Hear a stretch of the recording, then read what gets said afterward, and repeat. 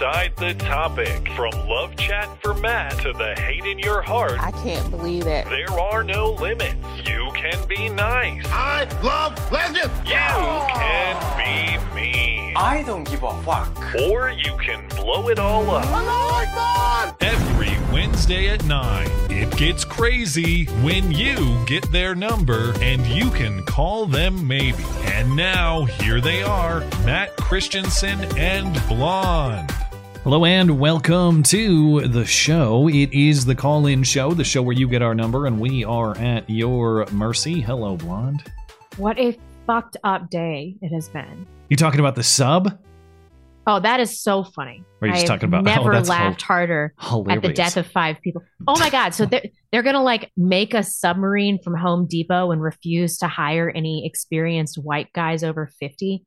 And then even though they've had like major problems with the similar submarines in the past, and there was a whistleblower that they just fired, a bunch of these multimillionaires spend $250,000 to see wreckage of the Titanic, which you can watch on fucking YouTube. And then they all die. Hilarious.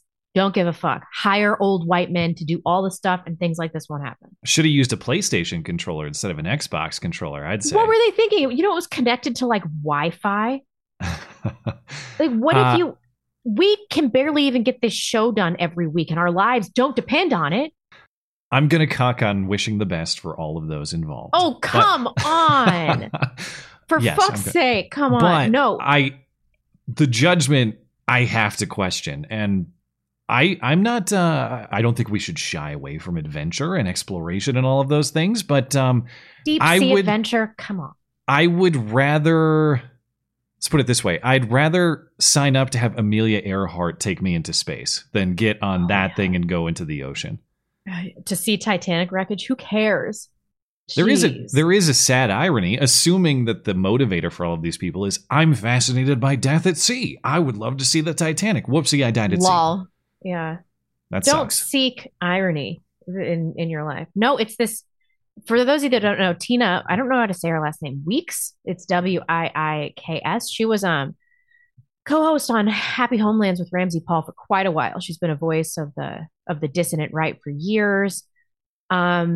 She is dead, and she was 37, maybe 38.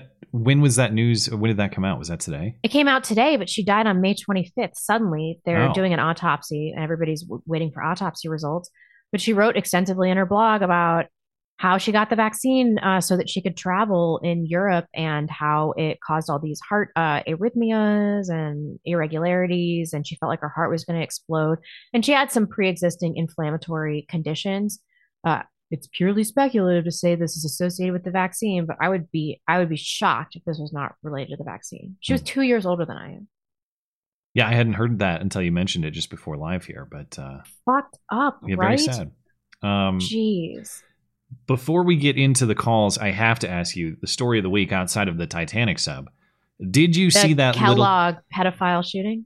Oh, never mind. Oh no, I don't even know what that is. So I'll have to table that. Thing. But the little kid's Hitler drawing, did you see that? Oh yeah. Okay, that is not what a 12-year-old's handwriting looks like. Something's a little wrong with that kid's development. That's like a 3-year-old's handwriting. Was it a retarded 12-year-old? The drawing is top tier. I want to figure out a way to be that Hitler for Halloween. Like make a mask of that Hitler face.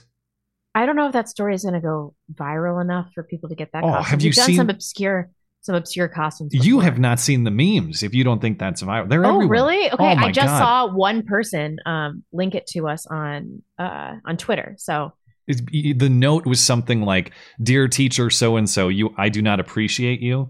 And so not only are people putting the Hitler face on historic pictures of Hitler, which is just hilarious the way it looks, but it's always captioned with ways that he does not appreciate certain demographics. And it's I don't know how we can pull this off, but can we make a Hitler with that face and an Ava Braun of the same style? Can I commission that kid to draw me an Ava Braun to go along with that 12-year? You mean that Jewish teacher that lied about this? You think it's a hoax, huh? It is for sure a hoax. Didn't he say something about like it was worse than I don't appreciate that? He said some stuff about the Jews, didn't he? I don't think he said anything explicitly anti-Semitic other than the teacher was Jewish and he drew Hitler. But the note is kind of incoherent, so maybe it's in there. I don't know. I'm looking for it on my Twitter. I can't. Anyway, All right. It will be a call-in show as usual tonight, guys. Most of you guys are familiar with how that operates, but if you are new and you're curious about how to participate, there are instructions for how to do that in the description of whatever video platform you may be viewing on.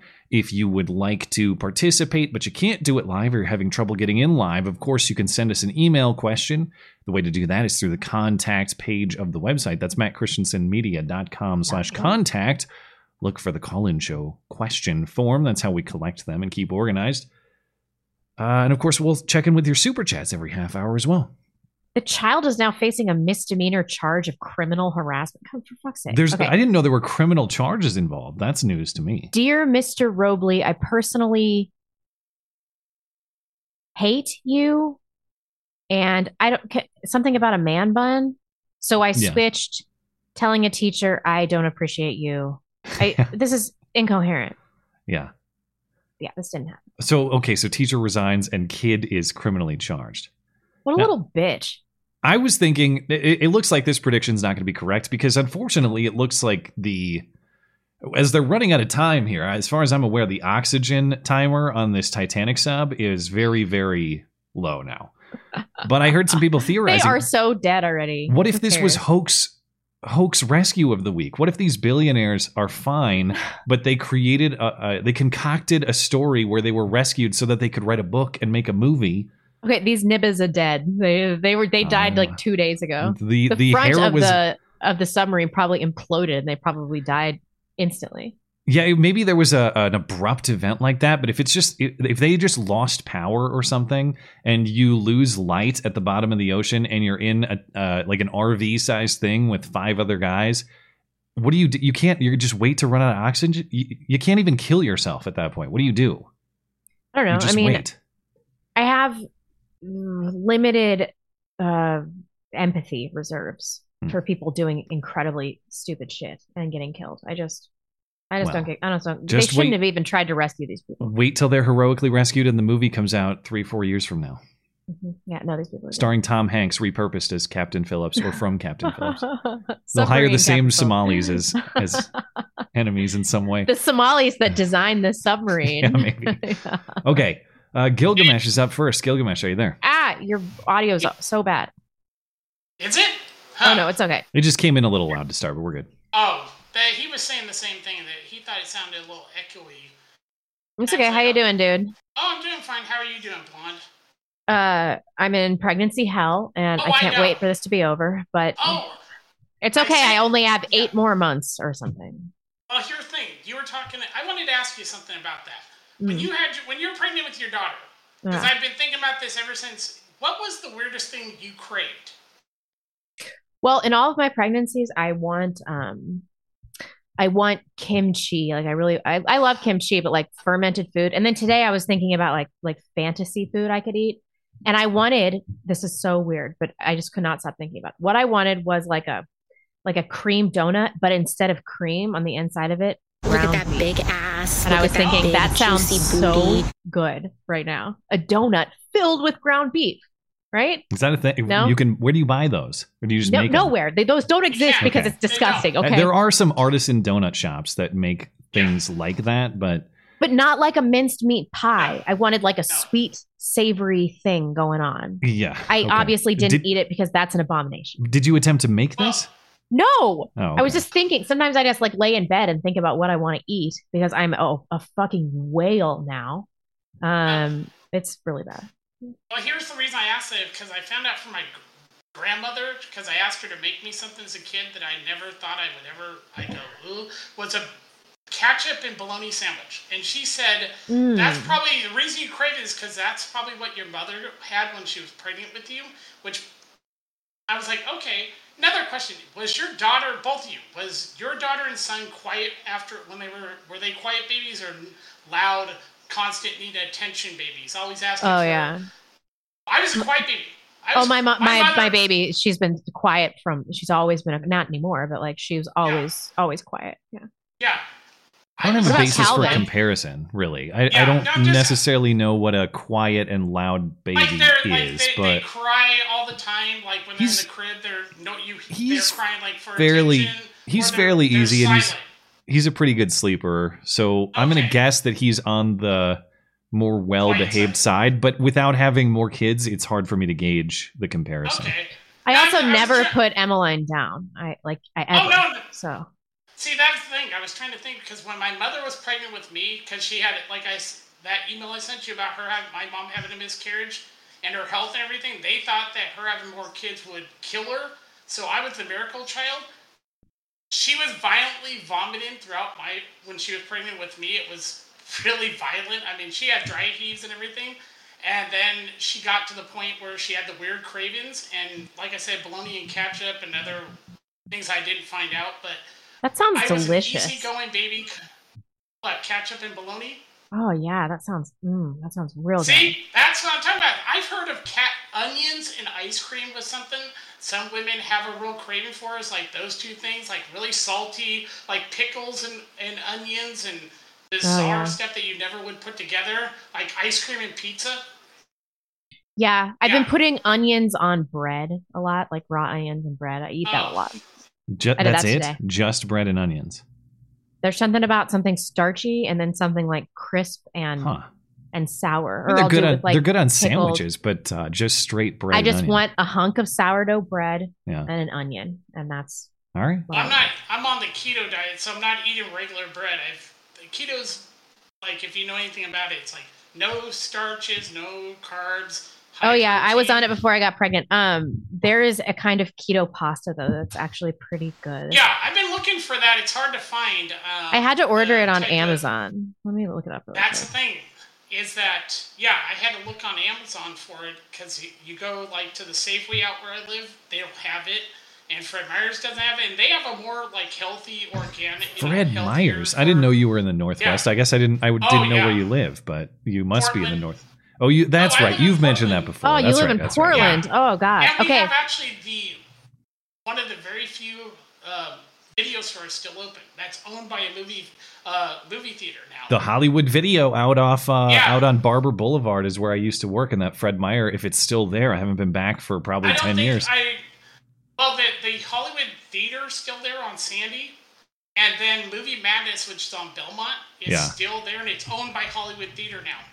Yeah, I know Hollywood those Video. Those are just places to launder money. Hollywood Video died shortly after I worked there. I was on the sinking ship as it was leaving. Wait, I thought you were a Blockbuster guy. No, it was Hollywood Video. Oh. Yeah. Oh, both of them overexpanded themselves to where they couldn't survive. And we still have the only Blockbuster in the entire country in, what is it? On the coast, I forgot what Coos Bay or something like that still has the only Blockbuster. Stupid Oregon. Okay, before we let you go, it's called the Great Low Carb Bread Co. I got it on Amazon. Yeah. It's not, it's not pasta. It's not delicious like pasta, but it's pretty close. Oh yeah. And have you had cauliflower rice? It's like cauliflower that looks like it's so good. Yeah, it's fine. I've been finding I'm not drinking the corn syrup anymore. I'm staying off the sugars. So it's like, it's helped me lose weight. And it does. I immediately lost 10 pounds in like the first 3 weeks. I'm down to like 60 pounds. Last time I checked, I was down 60 pounds from the 280. So I got to get to 133 to 163 for 5'7". I know I'm short, blonde. Sorry, I'm not 9 foot. 133. That's less than I was. That's pretty. Well, that's what it says when I looked it up. It said that's the weight, but I said I'm sorry, I'm not 9 feet tall like your husband. A lot of those it's okay. A lot of those recommended weights are like zero muscle mass too, though. It makes no sense. Okay, so my husband has to, because his BMI is morbidly obese. But they're just considering height and weight, right? They're not actually right. So he has to get his neck measured in the military for his PT. Yeah, there you go. Well, it's probably nothing but muscle. That's what it is. They don't distinguish muscle from fat. Yeah, BMI is retarded. All right, we got to give you the boot, Gilgamesh. It was nice to talk to you. Oh, okay. Oh, yeah. Thanks for calling. Enjoy your evening. Oh, yeah. You too. Take it easy. Bye. Okay, next up is Nomad. Nomad, are you there? Yes, I am. I was talking with Dangerous Spaces. All right, well, what's on your mind? You would be. Yeah, it's good to hear from you guys. I'm glad to get in this week. Sure. What do you want to talk about? Well, we had been talking before about making parts for firearms and creating our own Second Amendment items. Previously, right. I forgot. We had talked about the Glock build before. I finally got a filament 3D printer last week, and I'm learning how to use this thing before I upgrade it to be able to print in nylon. And from that point, I'll be able to print Glock clone frames and magazines and whatnot. For strictly your own personal use, not for resale, not for distribution. Yeah, the amount of time I've put into this as a hobby is there'd be no profit in it for me to do it for resale anyway. You can't, unless are you licensed? No, it wouldn't be for resale, and I'm not licensed. Just for our Fed listener, I'm clarifying the purposes. Behind your operation here. Yeah, no, it's for fun. It's just a little home personal 3D printer, but I actually recommend getting one. It has been surprisingly easy to learn. I have seen 3D printed Glock frames. I've never tested it, so I don't know what the function is like, how well it holds up over time, any of that. I actually didn't know that there were different... I guess it makes sense that there are different filaments you could use, but the nylon... I don't know that I've ever handled the nylon. The nylon is what? It's just more durable? It's tougher?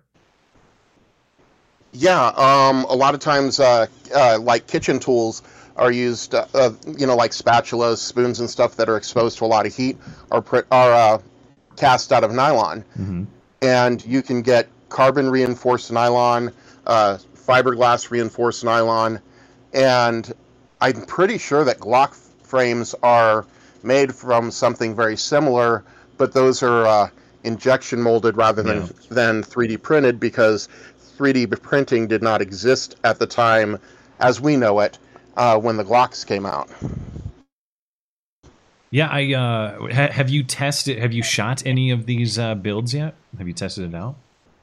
No, it'll cost me about $30 to upgrade the printer so it can handle the higher temperature nylon, and I have to make a little enclosure for it so that it stays nice and warm in there. And it's just really accessible, though. It's just a hobby thing, but it's something you've got to sit down and do and learn how to, tweak your printer, get the right settings so you get the best quality finish and everything else. But people are making some really intricate designs, not just for firearms, but there's all kinds of things that they don't want you to have that you can make at home now. I'm trying to think of what those restricted items would be, but please clarify. Well, Fed. It's okay. Do it. Depends on which country you live in. I live in the comparatively. Sorry, go ahead. Did we lose him? Oh, yeah. Go ahead. Sorry. I live in a comparatively free state. Yeah. What state is that? And, what's a free state? Arizona. Comparatively free. Yeah, not free from Mexicans. Yeah, but the thing is, there's two different groups, broadly speaking, of people who have Mexican ancestry. You've got the ones that have been generations here, that have families that date back to when this was part of Mexico, and they are conservative, they work hard, they go to church, they have all of the values that we want for our neighbors. But then you've got the ones that are streaming across the border that consider our laws quaint and a guideline, and they also like chopping off heads. That's true. Yeah. Yep. So you get both types, and yep. Yeah, I've got no problem with my legal neighbors. It's the illegal ones that always cause the problems. All right, well, we'll have to let you go shortly here. If you have a final thought, go ahead. But I will say, as you get more practice in this hobby, I would like to hear how it goes for purely storytelling reasons, not for any sort of transactional purposes. Yeah, no, I wouldn't. I would not risk my freedom. I've still got a kid to raise for anything that any sort of hobby or anything like that. I definitely would not want to risk either my custody or my freedom. I want to see my kid graduate. Sure. Well, thanks for calling in. Good luck with the project. You guys have a good one. Thank you. You too. Okay. Spray and pray. Spray and pray, are you there? Yeah, I'm here. What's going on, man? We are. All right. What's on your mind? Well, let's see. I sent you an email a few weeks ago about a letter that I got from the ATF. Do you remember that? What did it say? Yes, I do now. I remember your email. I'm trying to remember what the exact issue was. Something about a trigger.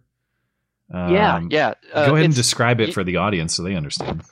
Okay, yeah. Assuming So that's you what don't want hear to talk about this one in the news very much. Basically, it's similar to the arm brace thing that's going on, but Rare Breed triggers basically, and a couple other companies have a trigger that basically forces the reset during the cycling of the action, and so it's technically semi-automatic. But the government, in their infinite wisdom, has been like, you know what, we don't like that anymore. We're gonna basically define it as full auto and make it illegal. So that's pretty much. So I'll defer to you on what you are or not comfortable saying. But you received a letter related to this. Yeah. Okay. I received a letter. It said I may be in violation of this law and that I need to schedule time to go down to local ATF office and I guess give them my stuff, which I have completely ignored, by the way. I haven't contacted them. What are you supposed to do? What did they want you to do? They wanted you to contact them and do what? Surrender my trigger that I may or may not still have, basically. Like it was legal when I bought it.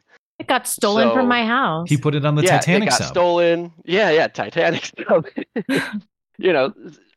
Or I guess I sold it, something like that. But if I say anything like that, I could, if I still had these triggers and was caught with them, I could incriminate myself, perjury and end up with extra charges, whatever the case is. Yeah, I definitely, I'm not a lawyer and I'm not giving legal advice, but I would say the worst thing, if it was me, the last thing I would do is voluntarily go to the ATF and lie. Hey guys, absolutely. Just so you know, here's a lie. Like you're going to quote unquote comply, or you're just going to ignore them. But you don't approach them with false information. That would be but if you turn it over too, it's also confirmation that you still have it and it's in your possession. It seems like it would give them more fodder for any future. I don't know what can they even charge you with that? In this case, they would theoretically charge of a machine gun. A hypothetical person who's not spray and pray in possession of one of these rare breed triggers. Yeah, possession of an unregistered machine gun, which would be a very serious crime. That is asinine. The one thing that I think is obviously if you're in possession of one of these triggers, or with braces, likewise, right now it'd be the same idea, unregistered short-barreled rifle in the context of the braces. But do you know how they found your identity, or how did they come to conclude that they suspect you of being in possession of one of these? Do we know we that? narked on him, remember? Yeah, right. See, that's what I still don't know, and that's what concerns me, is because when I ordered the trigger initially, because I did, I can't lie and say I didn't order it because I have records stating that I did somehow, but I don't know where they got those records, because the website that I ordered it from, Rare Breed, says that they did not keep customer information on hand specifically so that they wouldn't in the future possibly have to turn it over. I'm sure it was some ATF data mining operation. I wonder, either that or they got my credit card information or something along those lines. Does Rare Breed make? I'm not familiar with the company. Do they make a bunch of products, including this trigger, or are they just kind of making this trigger? They have Rare Breed Triggers, which is where they made these triggers, but that website has been taken down completely. You can't find it anymore. Okay. But they also have Rare Breed Firearms, which is closely related, but technically a separate company. So, and I wonder if they have a separate business entity. That is to say, if your suspicion is correct, and ATF was able to recover credit card records associated with Rare Breed triggers as opposed to Rare Breed firearms, then yeah, I mean, maybe there's some credit card fuckery afoot here. Maybe they just disclosed that information voluntarily. Who knows? Oh, probably. They probably did. There's some loophole in like the Patriot Act somewhere or something that says that they can do that sort of garbage. But yeah, I still have no idea how they got the information. Did you ever try? Did you contact your credit card company about it? Wonder if No, they I probably haven't wouldn't even contacted tell them. you. But Yeah, I doubt it. But in this, okay, so I watched a YouTube video about some guy who actually had the ATF come to his door, and he was like an actual firearms manufacturer or something like that, working out of his house. mm-hmm. And all he said was once he found out that they were asking about the triggers, he said, "Okay, I'm not answering any more questions. I'm not going to help you in this investigation anyway. So see you later. Get off my property," type of situation. And I feel like the exact same thing if this arm brace thing goes through, especially since you can buy an arm brace on any single website, that has firearms products on it, and you can still buy them. They can easily get that information. If they can get it from Rare Breed, they can get it from anybody. And if it doesn't get litigated in court in the way that we hope it does, there's going to be ATF agents going to people's doors. Yeah, you wonder if they would crazy. just do the same thing with like SB Tactical or anyone else making these braces. Just if they can't get it from SB Tactical directly, maybe we have friends at MasterCard. Maybe we have friends at American Express. And where we see transactions that are traced back to SB Tactical, we might send a letter just like they sent a letter to you. Unless you bought it at a gun shop with cash, they're going to have some which kind most of people, don't record. do these days, and I include myself in that. It's wiser to do in this context. Yeah, but I probably should start doing that. It's just everything's so convenient, It's like I hate carrying around cash and coins, and I hate everything about the physical element of cash. Obviously, I like cash in principle for this reason, but I hate carrying cash. But you got to go back. If we're going to be, thirst for convenience is going to be our downfall in this country. It's like you got to, if they're going to abuse you in this way, of course you got to go back to some format where you have privacy, whether that's going to be in the crypto world digitally or whether that's just cash in person. If we don't have the privacy of our transactions and they have to be approved by the authorities, we're never going to have privacy of transactions. Even unless the we're government bartering. is infringing on that though, because they want all your what are the third party like transaction apps, like your PayPal and like whenever you sell something private party and make like a couple $100, they want that information for tax reasons. Oh yeah, always. So you can't even do private party purchases without the government getting into your back pocket. Yeah. All right. Well, thanks for the call. And if anything else happens with this particular letter and this trigger case, send it my way because I would be interested. I think you're right that this, as goes the trigger stuff, the brace stuff will probably follow. They're effectively the same thing, so they'll deploy the same tactics in either case. Yeah, I mean, obviously not as many people have the triggers, which is why you don't hear it in the news as much. But yeah, it's basically the same type of case. All right. Oh. Well, Godspeed, and hopefully no good luck, knocks Blonde, on with that. Yeah, I hope you feel better. Taking a break, but she'll be right back. And thanks for the call, man. Yeah, no problem. You have a good one, Matt. You as well. Okay, and we're 1 minute before the bottom of the hour, so it's a good time for a break. You okay? Fucking kid, better be worth it. I assure you, he or she will be. Bert over on Rumble says, "You don't know that your kid could be a piece of shit. You have no idea what's going to happen." What if he grows up to be Hitler? Wait, is that Well, that would be awesome. Oh, sorry. We worry about what if they grow up to be like Marx or something. Okay, so what if he grows up to be Marx? Bert over on Rumble, Bert559 says, "Hey, my Jagas. Season 2 of 1923 is on ice. This blows. Good thing we have more Yellowstone and spinoffs." Is that true? I didn't hear that at all. I'll have to look it up. Well, Yellowstone has been kind of in a weird spot too with this Kevin Costner stuff. He's leaving the show, and they supposedly the show sucks, and I don't know why anyone watches it. This season 5, Yellowstone, I think, has kind of reached that point where a lot of shows reach where it's like, why are you doing this? You had your good run, and it's kind of it's sort of. When is 1923 coming back? The greatest love story ever told. That's what he's saying. It's on ice. Apparently, there's some sort of obstacle, some sort of obstruction. What? I thought he was talking about Yellowstone. No. This is news to me, but I'll keep an eye on that. I liked 1883 better, but I certainly am interested in watching 1923. What happens with Julia? I don't like her. Postpones production amid writer's strike. Oh, that's why. That makes sense. Yeah. Blonde always wanting pickles and ice cream at 3 a.m. Sounds accurate. Yeah. JD1492, Blonde, I just discovered baked maple bacon donuts are a thing if that works for you. That's like, there was a spot in Portland called Voodoo Donuts that had the craziest. Oh, yeah, that place is the tits. Yeah. The last time I went there, I had one called Acid Rain that had sour Skittles on it. This was, again, like 10 years ago. But it was pretty awesome. But I think the bacon donut is a staple of theirs. That's a permanent thing. That's not... Sounds delicious. I assume they're still there. I don't know. For all I know, Antifa ransacked Voodoo Donuts 5 years ago. But Voodoo Donuts was a thing when I was a Portlander. Oh. Hottie Twerkman, 55 years ago, LBJ triggered the explosion, completing the Flathead Tunnel bore. The 7-mile-long Montana Tunnel is part of the 60-mile route of the Great Northern Railway, necessitated by the Libby Dam.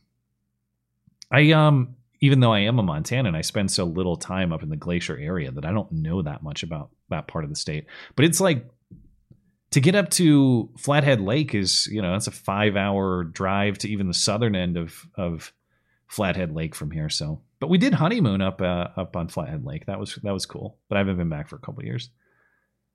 Anyway, thank you for the Montana history. Bert says, I don't know who moved into Blonde's neighborhood, but I do not feel like an appreciated or wanted token right now.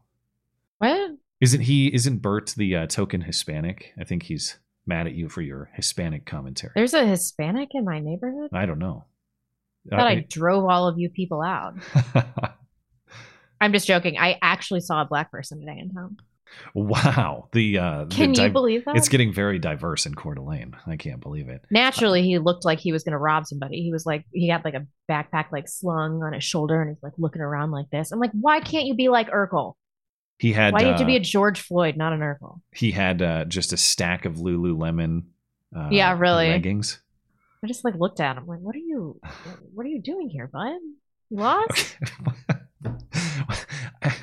Well, to your point, North Idaho is not really the selection of many people of color. It's not commonly their choice. Yeah. No, Spokane's right across the way, buddy. Spokane is kind of rough, is it not? I've heard it's called that. Spokompton. Yeah. Sticks sent me here says, not free from Mexicans, quote, Blonde, top cack. Thank you, Sticks sent. I'm joking. I have mixed feelings about Mexicans. I'm conflicted. Over on DLive, Mr. Nargis, thanks for supporting the show. On Odyssey, Atlas, Rain, Axis, I am devastated that Tina Wilk passed. She seemed like such a kind person. The level of goodness in the world went down a notch with her passing. I was not familiar with her until you just mentioned her. But I'm so shocked. Like my friend Lana just told me about it a few hours ago. I was like, what? Just shocking. She's told me that she went to the other side, and I was so confused because I thought she meant she just had become a leftist or something. I don't know if I've ever heard it phrased that way. Went to the other side. I've heard passed on. I've heard that kind of phrasing. Went to the other side would be new to me. I would assume politically if someone said that to me. You're right. You're so young. Why did she get the vaccine? Why did she do this? Let's catch up with YouTube and Tippy before we hop back into the calls. Hi, Truth Seekers. If a woke scold indicts or impugns my motives, I like to lean into it. I speak into my watch and I say, we've got one that can see. Kidding. God bless you both and your families. Is that from They Live? Yeah. Yeah, I would assume he's got the little sunglasses emoji. But yeah, there is, seriously speaking, I know you're kind of like, there's a little bit of a joke there, but whenever these insults or smears are thrown at you, it's like, when you stop trying to fight them and be defensive about it, it's like, yeah, so what? Okay. You've called me a name. What now? That's not really a point. It's not really an argument. No, it's just you don't like me. It doesn't work anymore. Do you remember like 7 years ago, go back and watch some footage of us when people would call us racist and we'd be like, well, I never. Oh, I fought Daryl Lamont Jenkins, and I still would, because Daryl Lamont Jenkins is worth fighting. But yeah, Daryl Lamont Jenkins was probably the first person in my life who called me racist and like meant it sincerely. That was something I never. It hurt you. I don't know if hurt is the right word, but it was shocking or jarring in a way that it no longer is. And I don't mean that just because people call me racist all the time or something. It's all of these words are so overused. have hardly any meaning anymore. And also, I don't care. I don't care if you think that I have the wrong opinions about individuals, groups of people, whatever. You still have to argue the point. Calling me a name is not making a point. And they don't have to argue the point, though. Well, they do to make a valid point. But I suppose if they want to win the emotion game, depends the rule. Are you playing by the logic and reason game, or are you playing by the emotion game, to your point? I can play the emotion game, too. So. Yeah. George Washington. In life, I always preferred Western razors. Thank you, Matt Christensen, for representing me properly. You're a great American. He is. Well, thank you. That was Western Razor, though. They informed me that particular shaving cream was George Washington's personal choice, and it appears to be correct. Yep. Oh, my soap is dropping. I forgot to tell you. Okay, so do you have news on that?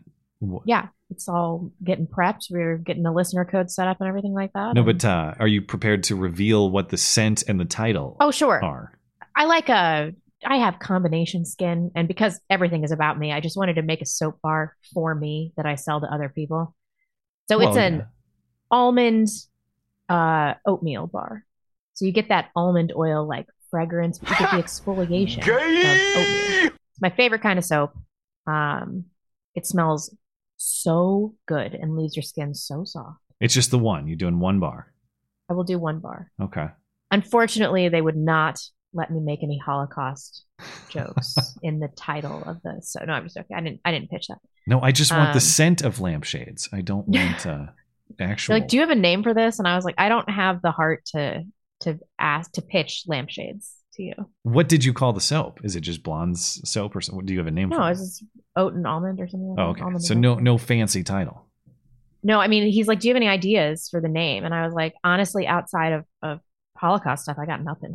Let's just call it what it is. Tortuga, just watch your new video on the beer bug, and I have to ask, how does this revelation not implicate Fauci and others in the deaths of all of these people? I didn't see your video. It does. Give me a TLDR. Fauci's been implicated a million times. Fauci deserves at least the TNF, if not. I mean, that would be kind treatment of him. No, that also means titty fuck, right? I know, that's why it's funny. Fauci deserves that too. Just instead of he deserves that with like Lucy from The Walking Dead. He deserves to be TF'd by Lucy from The Walking Dead. That's what he deserves. Okay, so the news is you were familiar with prior State Department intel that there were people at the Wuhan lab who were sick with Rona in the fall of 2019, way before it was ever discovered at the wet market. Well, now through some sort of intel leak to Michael Schellenberger and Matt Taibbi over on their Substack, those three have been identified. And their names are hilariously stereotypically Chinese. It's Ben Hu, Yu Ping, and Yan Zhu, if my memory is correct. So it's Hu, Yu, and Zhu. And Ben Hu, so these are all gain of function research. Ben Hu in particular, he's like the Bat Lady's intern. Yeah. And not only is he the Bat Lady's intern, he received something like $40 million in grants from the federal government since the last 5 years or so, working specifically on assessing the risks of bat coronavirus emergence. And yeah, it sounds like he made the virus. Whoopsies. We paid him to make the virus. Some of the money went through Fauci or through the NIAID. Yeah. And he was the first guy sick. So, and there's also more Chinese military involvement than we were previously aware of. These people actually went to the Pentagon seeking funding too. So there's all these military components. You start to wonder, was there some kind of weapon thinking involved in this? But yeah, it's further confirmation that it came from Wuhan. It was designed in the Wuhan lab. We paid them to make it. Yeah, okay, no surprise here. The worst part about this, though, is that no one gives a shit. Well, isn't that painful? Isn't that the most painful part of this? It's like the only people that care are people that already knew this was going to happen. Yeah, this was the case. It's weird that it is kind of partisan in that way. Like, I think that a lot of people care about this very much, myself included. But totally. But among progressive people of progressive political persuasions, they sacrifice too much. People that bought into this narrative had to sacrifice too much. They're just never ever going to be like, oh, I shouldn't have destroyed my health and my future and the health of my children to get this goddamn vaccine. You have to believe it was Tina. worthwhile. What's the famous saying? It's easier to trick a man than to convince him that he's been tricked. Something Totally. like that. That's so true. That's Yeah. so true. I think that's so depressing. It probably is that dynamic going on. You're probably right. It's like, no, we should I'm move on. too invested in believing that this all had to be done, so I don't care if the But what origin. an awful revelation about human nature Yeah, maybe. this has been. That's why people are so demoralized. All right, let's Yeah. move on. Yeah, we'll come back to your chats at the top of the hour. Thank you, guys. I'll have to just circle back with you. Egrin is up next. Egrin, are you there? Yo. What's on your mind?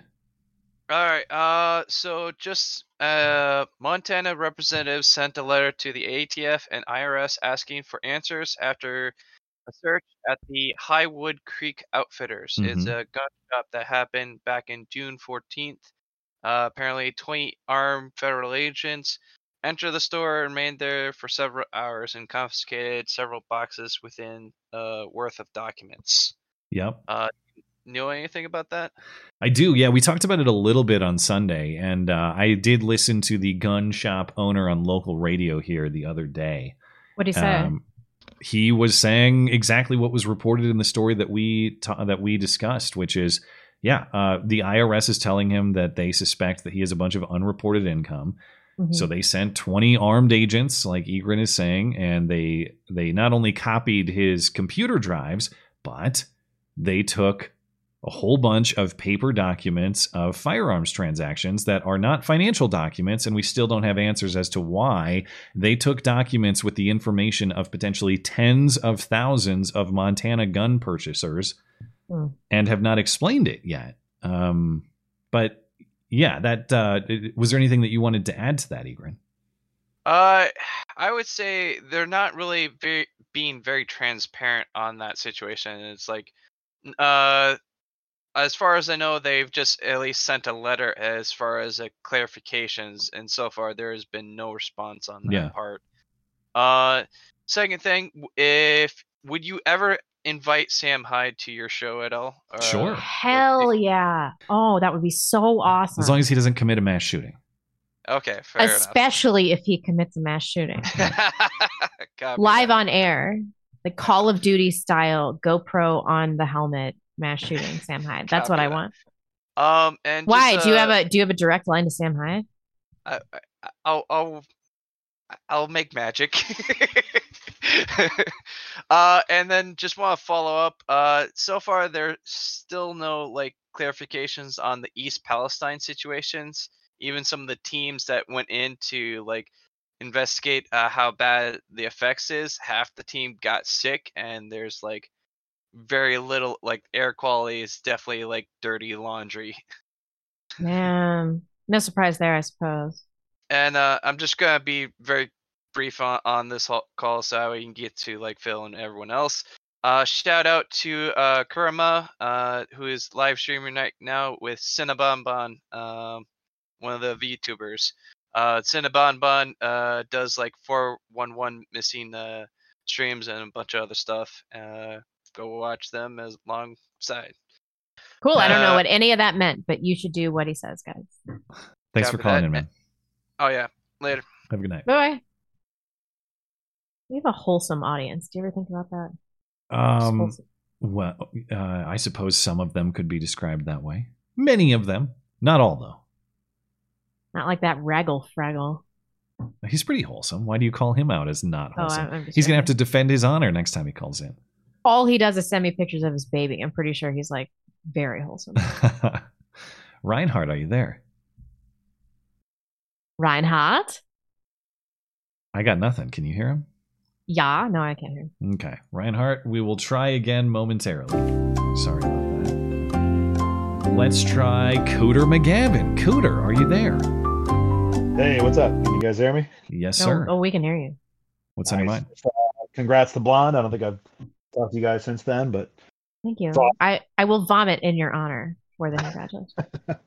I should say, so I had a friend who she just had her second, and both her pregnancies were very different. One, she was huge, and it ended up being a boy, and he was a big kid. second pregnancy, it was like completely different. She was like, "Oh, it's got to be a girl this time," and it was another boy. So, what? I don't necessarily think. I don't know if it could be. I don't know. I don't know. I mean, I don't really. People are like, "Oh, do you want a boy or a girl?" In my heart of hearts, I genuinely do not have a preference. I don't care. Yeah, and I think that's how probably most people are, unless they're on their fourth in a row of the same thing. Then yeah. But maybe this is our wishing last for that other kid, gender. so Just My like the husband last one was the keeps- last kid. no, this is. I remember you said that. Actually, I have a hypothetical for you, Blonde. I'm not doing this again. I'm not. You can't make me. So here we go. Okay. Well, so let's say so you have a friend who's black, right? This And, is a hypothetical, isn't it? Okay. I'm just let's joking. just- He gets so mad. All right, That was and- funny. I'll give you that one. That was funny.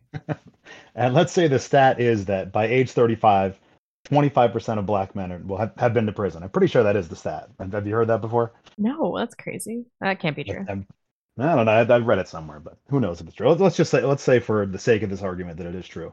Okay. So you have a black friend. He has two parents, a mom and a dad. They're present. He did well in school. And let's even say, for the sake of this argument, that all his friends are white. Okay. Would you say that according to statistics, and he says to you, he says, well, according to statistics, there's a 25% chance that I'm going to go to jail. Is that true or false? Okay, you're telling me that this is a black friend that I have chosen? It's just like somebody maybe you went to your high school, maybe not even friend, but somebody you know. He's a pretty well-off black person, smart, does all the right things. Two parents, he's got a good head on his shoulders. There's no way that it's 25% then, because just because they're black, they still these statistics can always be stratified into subgroups. And so for people in two-parent households that are black, that are college educated and wealthy, I bet it's like the same rate of criminality as most white people. And I assumed you were going to say that. So do you know where I'm going with this? Probably not. No, I have no idea. So on the last show, or maybe it was the last call-in show, you said that at age 40, the chance of a miscarriage it was some astronomical number. You remember what it was? If you got pregnant at age 40? You said at age, I think it was age 50. 20, you have like a 1% chance. At age 40, it's like a 20%. No, I was talking about trisomy. The chance of miscarriage at 40 is like 60% plus. 60%? Is that true? Well, okay. Are we talking like post-implantation failure? Because that's 50-50 no matter what your age is. But once you have a clinically... It was just something you mentioned the last show. You basically said... It was trisomy. It's trisomy. Yeah. You said that basically the reason I'm not going to have another is because at age 40, there's no chance. Yeah. So that's why I'm done after this one. But, just like the example with the black kid, is that, you probably should split these statistics up. I mean, think about what does the average 40-year-old woman look like? What's their fitness level? Are they... That's true. I mean? That's true. However, in the female reproductive system, the most protected thing in the female reproductive system is the ovum. It's the egg. So it's protected from toxins. It's protected from all of these external and environmental factors. It's why childhood cancer survivors that have had chemotherapy where they didn't irradiate their stomach have the same rates of pregnancy in adulthood, because the body protects the ovum. It's just our purpose. So when we see these statistics, it doesn't really matter how healthy you are, how, things like obesity, they do marginally increase the rate of trisomies and things like this, but it doesn't really matter how healthy you are or how fit you are. All women undergo really significant aging of the ovum, and it is the number one factor for miscarriage. Yeah, I mean, I agree with that. I mean, and I think I agree with everything you said, but I'm just kind of trying to talk you out of you. Like, all right, after this, I'm done. I look at a chart and I'm like, at what level am I comfortable? Because I would have an abortion under no circumstances. Like, my baby comes out a ball of fingers, and I'm like, all right, I guess I'm raising this ball of fingers now. Like, there's nothing I'm gonna do. I'm never gonna have an abortion. So that changes my decision making and my risk assessment. So I'm like, at what level am I comfortable having a child? 1 in 200, which is the risk of trisomy that I'm at right now. That's something that I can sleep with. There's a 99.5% chance that I do not have a baby with trisomy. Like, okay, I can deal with that. If I wait 3 more years, then I have a 2.5% rate of trisomy. That is too high. That is non-negligible for me. Yeah. But the average woman, it would probably be like, oh, I have a 97.5% chance of having a normal child. Like, I'm fine with that. But for me, that's too fucking high. Yeah. Okay. And I guess you got a point there. And really, I'm only going off of what you said on it was the last show or whatever. But it was kind of maybe like, my risk tolerance will go up. Call back in 3 years to explain how all of this was bullshit, and you knew it. Also, my husband is old. That's the other thing. Like the risk of trisomy goes up. He's in good shape. I mean, it could like none of this. He's not Al matters. Pacino. Think about what the average 45-year-old guy looks like in this country. Yeah. Yeah. And, I mean, that doesn't matter for sperm quality either, though. So, like, yeah, true. You have a wife that's 35 and a husband that's 45. It's like a man over 40 is also increasing the risk of all of these problems. I feel like people really roll the dice too much. Like, I know people that have Robert De Niro just had a kid, and what's he, 80? Yeah, why? Did they both? Why would you do that? De Niro did too. Just right. had a kid. It was both of those I think guys. it was De Al Niro Pacino did, and De Niro did. Was Yeah, it Pacino, yeah. Yeah. Pacino's like 80 something. And his girlfriend is 29. Yeah. The first thing he did is get a paternity test. I was like, yeah, all right, bro. It's unbelievable. I'm surprised it's even physiologically possible, but good for him, I guess. It is. He just shot out like one sperm that was normal. That money can buy. How can you even jizz at that age? Like anatomically, how does that even work? I wasn't going to get graphic, pendulous but balls. Yeah, your balls are hanging down to your knees. Like, how does the sperm even like? Well, isn't that what they drink the blood for and the adrenochrome or whatever they're doing? I mean, he just gets a shot of adrenochrome like right into his dick, and then he has to hit it at age 111. All right, you want a last word, Cooter? Yeah. So Blonde mentioned something about fermented food and red onion cravings. Oh. Have you ever had a pickled red onion and peanut butter sandwich? That sounds amazing. Look up. I don't know if you know who Ethan Chablowski is. He's kind of like a nerdy food YouTuber. Yes, I do. He makes his face is distasteful, but I love his channel. His so face look up, is just distasteful. type in his name and type in like pickled red onions. Let me see what's the name again? Ethan Chablowski. Ethan Chablowski. I got to see this distasteful face. What? Why is his face distasteful? It's the mustache. Ginger thing. It might be his mustache. Like it's a little too trim. It's too big of a mustache for his face. Oh, is that it? But he does a good job. I mean, if you want to watch somebody that breaks down the sour and this is why this tastes good, like he's really good. Okay, all right, I'm into it. Thanks, bud. But yeah, it sounds gross, and I saw it on YouTube. I was like, all right, I like stuff like that, so I got to try it. And I was like, this is actually like really good. Like it's better than peanut butter jelly. Yeah, it's something about like cutting into the fat with acid. Yeah, really good. Give it a shot. This was a very helpful call. Thank you. All right, guys, have a good night. It's been real. See ya. Have we? I know we've had this back and forth about the wiping technique, and I don't intend to bring that up. Why? But Why? Battle lines is what I'm saying. Have we discussed peanut butter preferences? Is that it? If you like chunky peanut butter, I quit. I was going to say you for sure seem like a chunky person. That is asinine. It should be so smooth. But are you the healthy peanut butter kind of person? Yeah. Maybe we have talked about this before. I feel that makes sense to me. I'm not I mean, anti. Jif is the best peanut butter. No. Skippy. What the fuck? Skippy's great too. Okay, those kinds of peanut butters taste the best, but I don't eat them because I think they have seed oils in them. Oh, they're very processed. Yeah. Yeah, so I don't eat them, but I eat the healthy stuff, which is of course. I am not anti-health food, and I think it is wise to consume natural products. Natural peanut butter can go to hell, though. It's got to be the fake stuff. It's got to be the processed stuff for peanut butter for me. But I don't eat a ton of peanut butter. It's maybe like a once a week thing or something, you know. Anyway, let's try Reinhardt again. Can't believe we have agreement on that. That shocks me. Reinhardt, are you there? I still got nothing. Can you hear him? No. Okay, we'll try again, Reinhardt. Sorry about that. Let's try Orwell. Orwell, are you there?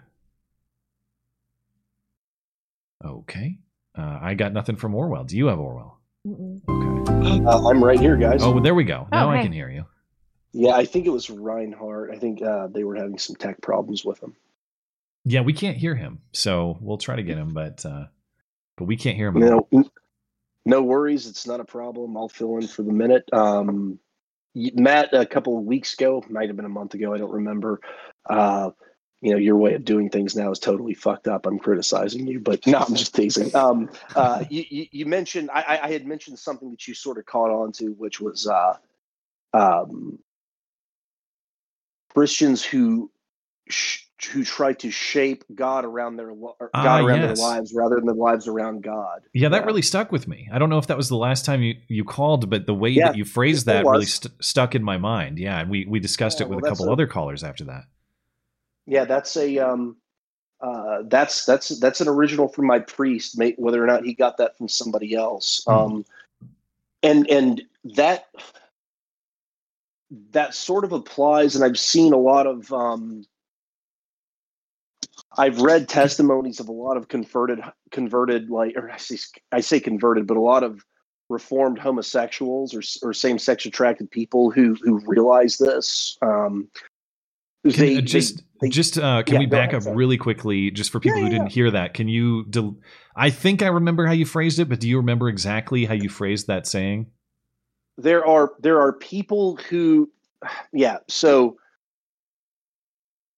people who are serious about their faith, and I mean genuinely serious about their faith. And this isn't to say that there aren't people who are struggling with it, right? But people who are really serious about their faith, what they do is they form their lives around Christ, rather than form God or Christ around their lives, right? So what we mean by that is God has a framework, and you shape your life around that framework. Okay, there's not a framework that you have that you shape God around, because that's not how this thing works. That's not how the Creator. That's not how our Lord and Savior works, right? He has created you. He has built you. He has given you a set of standards and rules that you are to live by. Right. He is the mold, and you are not the mold. Correct. Yeah. Correct. You don't make demands of Him.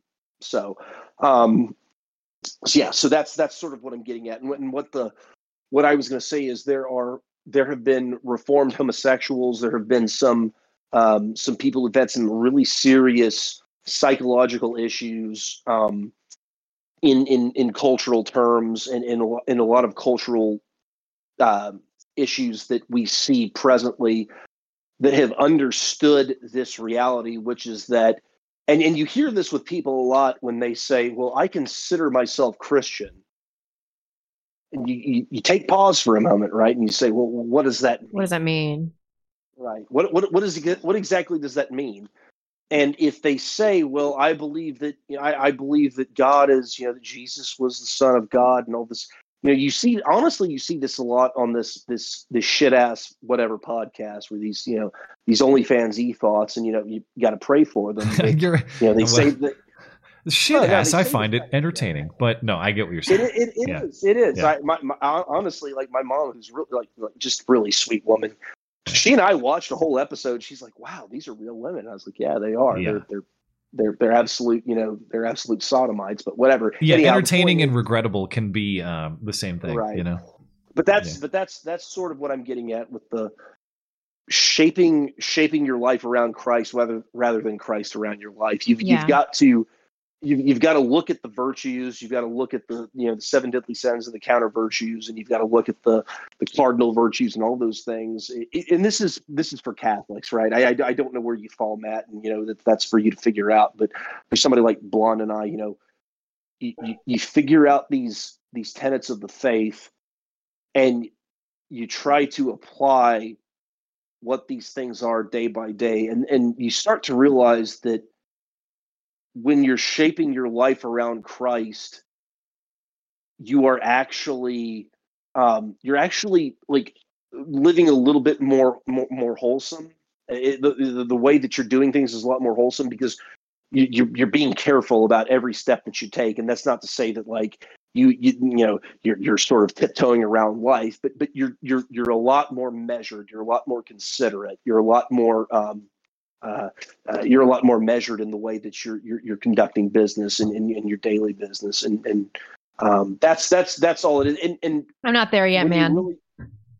I mean, nobody. Yeah, but nobody's perfect, and certainly, nobody. No, but I'm not in this. Trying very hard. Like most of my prayer is just me, like yelling at God for various reasons. It's not. Yeah, but great.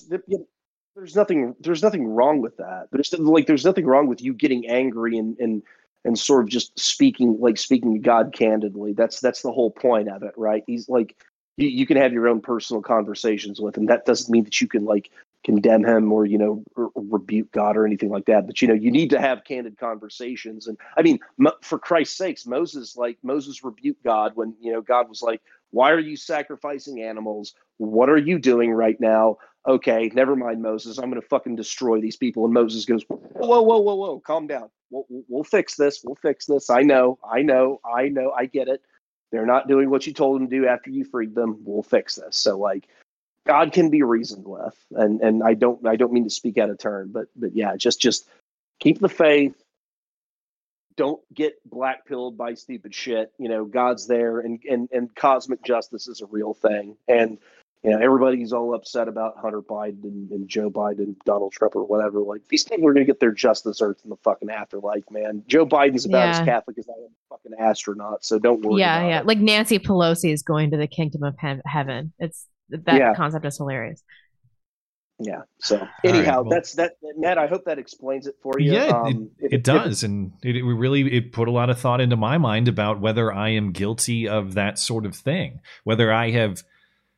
As I mentioned after your call, there are a lot of things I feel tremendously fortunate for, and I wonder. It's like, well, okay, now that you've achieved a lot of the things that you set out to do, and I don't even mean professionally. I mean in my family, like my wife and my son and all that. Now that you've achieved that, suddenly you have room for God. Well, that's very nice of you to consider him. I think. Am I guilty of that?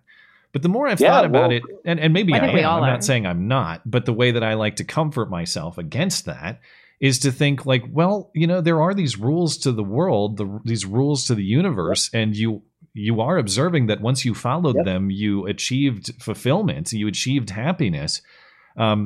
Better to recognize them late than never. It's like I was following the rules without knowing that I was. Right. That's kind of how I think about it. It's not like I was trying to reject them actively. And I'm not going to God seeking. I mean, everybody seeks forgiveness, I guess. That's part of it. But I'm not. It's not like I messed up really badly and now all of a sudden I need someone to comfort me or forgive me for everything I've done. It's like I need to know who set these rules, because these rules are pretty awesome. I'm a big fan.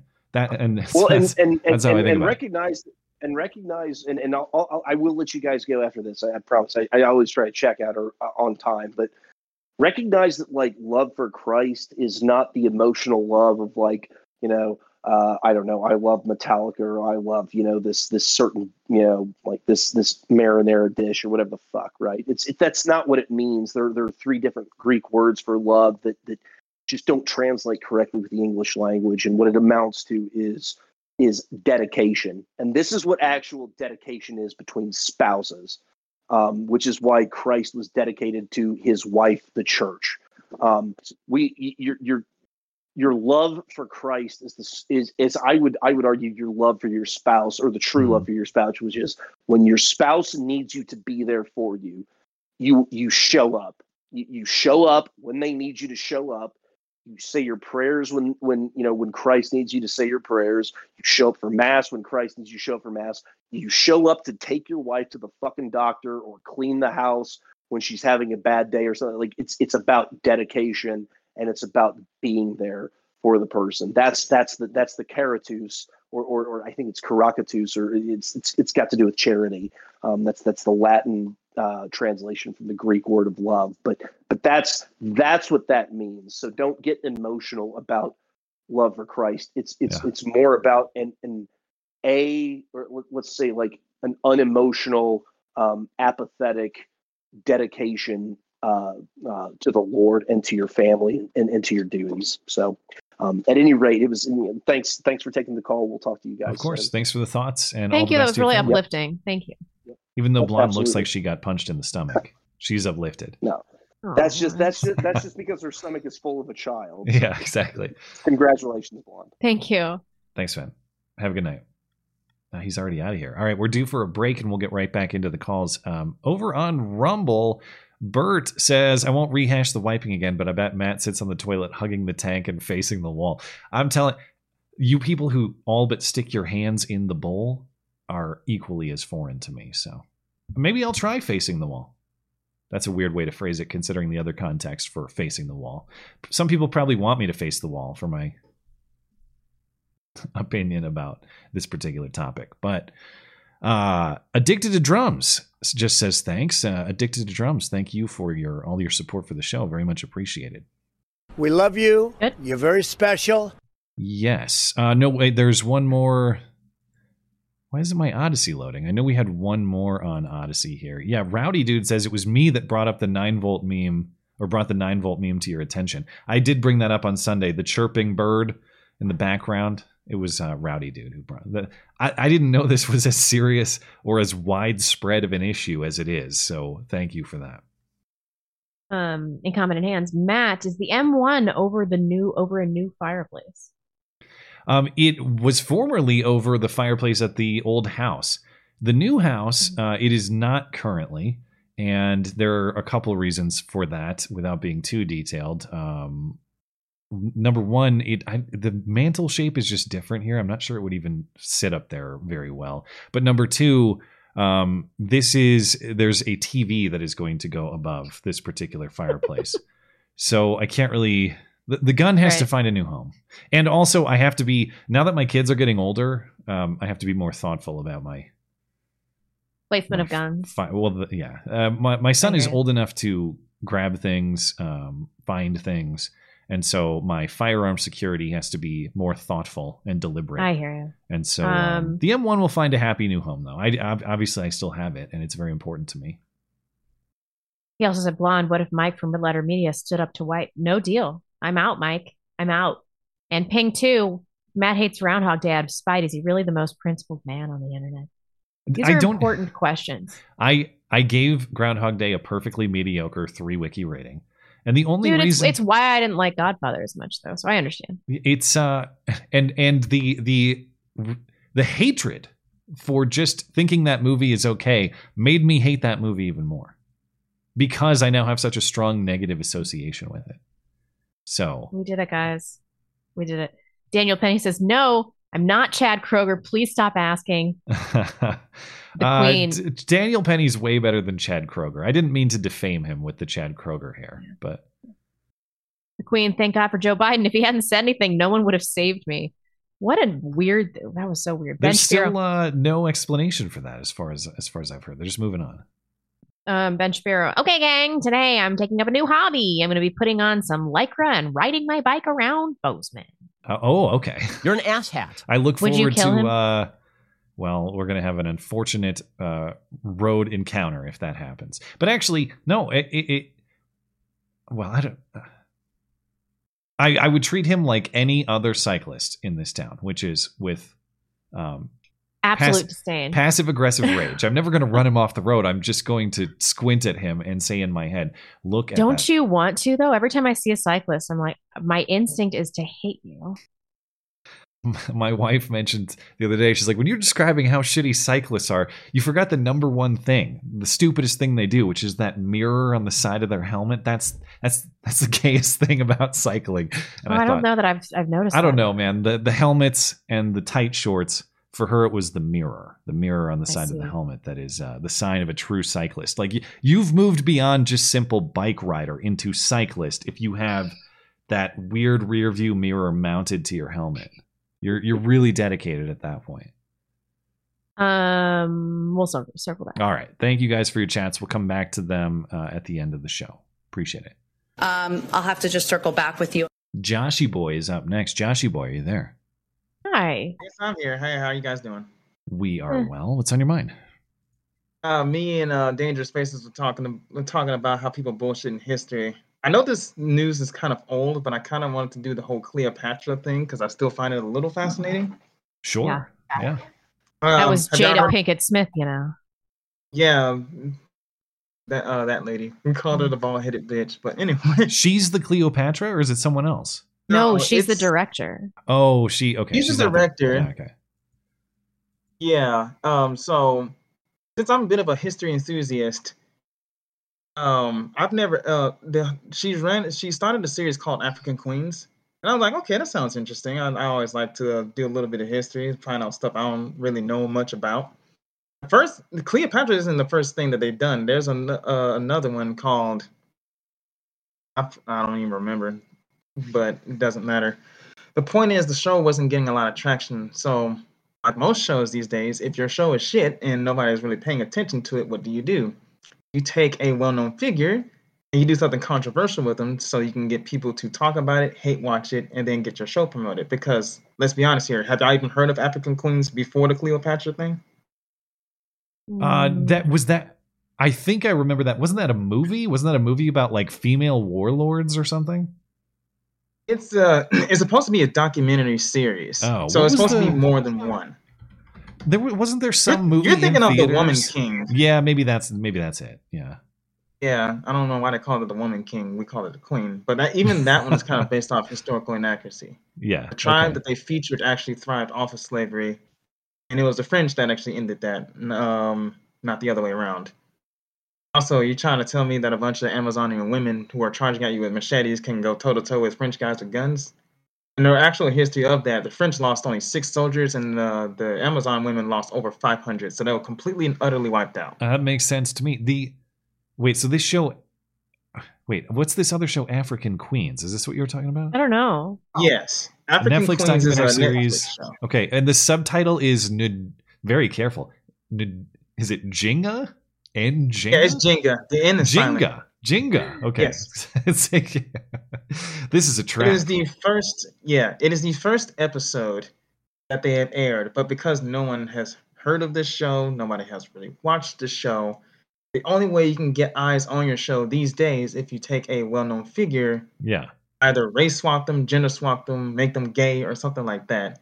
And then everybody who has taken notice of this starts talking about it, hate watching it, and then, hey, look at that. Your show's, even though you're getting bad views and everything, at least it's getting talked about, right?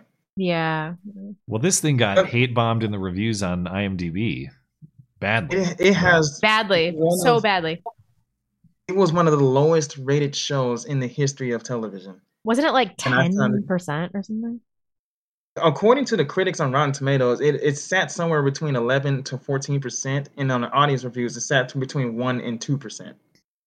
My God. It's hilarious that even the progressives don't like this. I'm looking at the IMDb reviews, and one of the top ones, featured review. They didn't even use real Nigerians. They hired a British Nigerian to oh my God, who gives a shit? So that's the thing. Go ahead. No, well, I guess that's kind of the point that you're making. It's like whether you are approaching this from a progressive perspective or just a historically accurate perspective, you're probably going to hate this. Like who's the demo for this? Nobody seems to like it.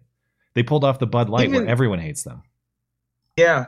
The show was canned so badly that even the entire country of Egypt was suing Netflix for trying to twist their own history. No, that shit actually happened, man. They pissed off a lot of the Egyptians. The Cleopatra's thing did? Huh? Well, yeah, because she was not black. Yeah. Egyptians are like, what? Cleopatra is categorically Macedonian Greek. She is a white chick, essentially. Yeah. She's a dark-skinned blonde, white woman, but she wasn't black. There's been this whole I'm a darkie myself, but what most people say is the fact that they're trying to Afrocentricize everything when it comes to Africa. Yeah, and it's like Cheddar Man all over again. Yeah. What the producers were saying, what the producer was saying, first of all, she's Iranian and female, so just take that in mind. She had the nerve to tell the Egyptians that they're wrong about their own history and that they're racist and bigoted for not accepting the bullshit, right? So not only are you telling a bunch of Egyptians they're wrong about their own history, which is well documented, by the way, but you're also calling them racists and bigots because they don't agree with your bullshit. I found this whole thing. It's fascinating because I was like, what made you think this was going to work? Yeah. I don't understand why people think that way. Like the whole Bud Light thing. What made you think that was going to work? Because it has over the last few years. I mean, this woke thing has just taken the country by storm, and I think largely it's been beneficial for the perception and for sales in the majority of giant corporations. I think that it was a shock to everybody, even me, that this Bud Light thing went over like a lead balloon. It's the tranny thing. Bud Light had done a bunch of progressive bullshit in years before prior. This. They did gay remember marriage. all that stuff with Amy Schumer. They did Amy Schumer and the wage gap. Yeah, the whole wage They did gap that, thing. but it's this tranny stuff. The tranny thing is stuff. the line. It's the line. It's where normal people are like, oh, maybe women should make as much money as men and blah, blah, blah. And then they're like, they see a tranny and they're like, I'm out. Like, nope, I'm not, I'm not doing this. For free. But that's the thing. They can't even get rid of free Bud Light. When people go to the bars, they don't get Bud Light. It's glorious. I was like, man, I thought, man, this thing ain't going to last very long. Nobody's not really going to care about this. But the shit hit the fan so hard. I was like, there's no way. And they're still suffering and they're still begging. The CEO just released another statement or letter saying like, listen, we hear you. We're not going to do that shit again. Please buy our beer. We beg of you. And nobody is. That's the thing. Instead of doing, something smart, like making your product taste better, instead you try to pander to the woke politics. And then this is what happens. So they really are going broke at this point. Well, it's InBev. InBev owns Bud Light, and they also make Corona and a number of other. They'll do fine. And I think it's a problem when we act like our purchasing power is going to affect the culture, because it's not. It doesn't. It's kind of the same thing with the whole video game things. I know I'm just kind of switching topics, but when people say that, oh, this gaming company is doing something shady and shitty, we should just boycott it. Look, the shit's not going to work. You're always going to have people who want to buy that game and rock that brand. It's just not going to work. I haven't paid much attention to the similar event that happened in Call of Duty with the dude who tweeted that you should leave the kids alone. Have you kept up with that? Yeah. He told everybody to get bent, right? He hasn't still. He basically, I forgot his name, Dave Merckx or something like that. Yeah, Nick Merckx, I think. But he basically made a tweet because he's a father himself, saying that maybe we should just leave the kids alone, right? And not controversial, not anything. And then Call of Duty pulled his bundle, I believe. I'm not really sure what it looked like. I guess it was a Spartan Warrior. Yeah. And so you had other streamers like Dr. Disrespect who uninstalled the game. Another guy requested his bundle get removed. The same guy, Dave Merckx. Has Call of Duty or Activision, have they conceded at all, or are they just sticking to their guns on this? I haven't really looked into it since then. I don't really have any clue. But the Dave Merckx guy made a follow-up video. He didn't apologize. He was like, I just said this. They didn't like it. And oh, well, I mean, if you're free to disagree with me. We'll agree to disagree and just leave it at that. So his follow-up was less controversial than that. But the fact that Call of Duty said we're trying to stop bigotry and everything, and people just want to play a fucking video game where they shoot each other. Call of Duty was built on bigotry, man. Did you ever play Modern Warfare 2, Modern Warfare 3? It's the reason I'm still on YouTube. That's how it all started for me, is people calling me the N-word and the F-word and every word, and it was hilarious every time. And that the Call of Duty, it wasn't like that in high school for you? Oh, the games were great. When not the games, but like conversation in high school. Not as enraged. Obviously, teen boys call each other names. Yeah. Sometimes seriously, sometimes in jest. But the pure rage you would get with strangers on the internet in a competitive environment, it was the best. And then it's glorious. The thing is, like, the game was good, but as they cut down on the in-game chat interactions, my interest in Call of Duty faded, because it was partly about the game. The game is fine, but what Call of Duty really was for me was a way to connect with my friends and have strangers yell hilarious things at us. And they deleted that half of the game. And it would just be... Yeah. But that was part of the beauty of it, just the sheer chaos of it all. Yes. Having some 12-year-old or some grown man call you the N-word over and over because you're kicking his ass. Yeah, exactly.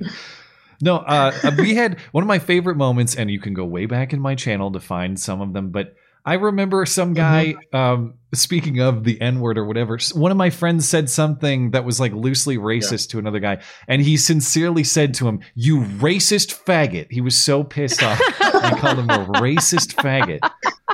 And it's those kind of moments. It's, I miss that. I know that it's... Let's follow up one slur with another slur. Exactly. I know that I know that has no productive use in my life, and I shouldn't waste any time as a 35-year-old man playing Call of Duty, listening to people yell slurs at me. But if I could just go back for an hour and experience it for a little bit, I 100% would do it. It's like the greatest entertainment genre. They were wholesome days, is. weren't they? Oh, it was the best. There were wild days too, but that's the thing. Way back when, people just kind of monitored themselves, right? Yeah. And you could mute people. Yeah, if someone was annoying, if someone's yelling, if someone's calling you a racist faggot and you don't like it, just mute him. You'll never hear from him again. It's as simple as that. You got all these people bitching and moaning about, the companies need to do something to curb this. Like, just mute the motherfucker, or or basically just kick his ass in the game and just laugh as he rages. They had private chat. A lot of people would play in just a private chat, and you wouldn't hear anybody else. You had tools for people who didn't want to participate, but they had to ruin the fun for those of us who wanted to talk to strangers. And talking to strangers was the best part of online gaming. I miss it. Yeah, it was. Anyway, now they all watered it down and everything. But the main takeaway is the fact that companies that do this kind of thing, if their brand is failing, what they'll do is they'll try to make something controversial. They do this on purpose. They'll make something controversial. They'll get people talking about it. It'll either benefit them in the long run or blow up in their face, like with Bud Light and like with Netflix. In the end, though, no matter what happens, they're going to be fine. Netflix is going to be fine because they have tons of other shows they can showcase. Nobody's going to unsubscribe from Netflix, and even if they did, it'll be temporary. Bud Light may be suffering as a brand itself, but like Blonde said, there's plenty of other beers that are under the same company, so they'll be fine. But it's just kind of sad that instead of just making better products, instead of just telling accurate history, right? Here's one more thing, and then I'll get going. Sure. One of the histories that I like is ancient to medieval. If I'm looking at a documentary about medieval England, I better not see one darkie in there. I better not see not one black, right? If we talk about England in the 1100s, I better not see one black in there. That's dumb. You know, one of the last games I played, totally takes you out of it. One of the last games I played was Assassin's Creed Valhalla, and then after that, I kind of just stopped playing games. But the reason I played it in 2020 is because like Viking history and Norse history, I find interesting, even though I'm not an expert on it. But yeah, you got like black chick Vikings on the boat, and they doubled down on it. They tried to go with, well, actually, there was some, so and so who was there at the time. There was one sex slave. Yeah, that's it. Yeah, there were no black chick Vikings. What are you talking about? There just weren't. Anyway, dude. All right. Well, thank you for the comment. Ruin everything. No, always. Yeah, always. But y'all have a good night. You as well. You too. Catch you next time. Mm-hmm. Then there was, of course, the classic in one of the in Call of Duty World War II, circa 2017, when they wouldn't display the swastika in online multiplayer because that was hateful, and also everything had to be inclusive. So the German military forces, you could have black chick German soldiers, like the afro sticking out from under the. And so because they made that was one of the last Call of Duties that I played. Because they made that an option, everybody was a black chick Nazi. Like, now that you've made it, the whole German team is nothing but black chicks because you've made that an option now. So whatever, kids, they just find ways to make these things hilarious, to make the restrictions put upon them, the societal restrictions, hilarious. No swastikas, but they allowed the Iron Cross. The Germans could have the Iron Cross. I think they had like the eagle symbolism, but no swastikas. Whatever. God. Next up is Nick Ors.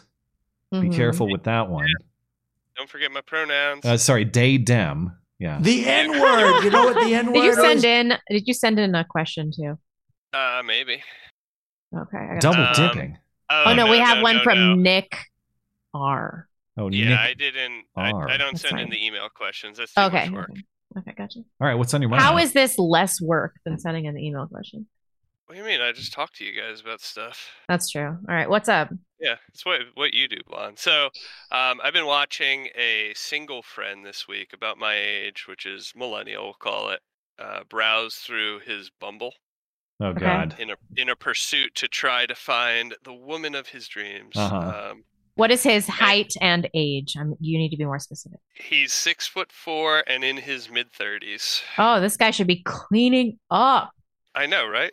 Yeah. Yeah. So yeah. I mean, as in my previous calls, I've indicated that I want to increase the propagation of our culture.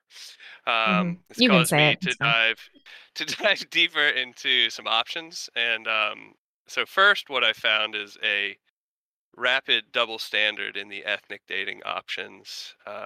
For men or women? No, like online. So sites online. So okay.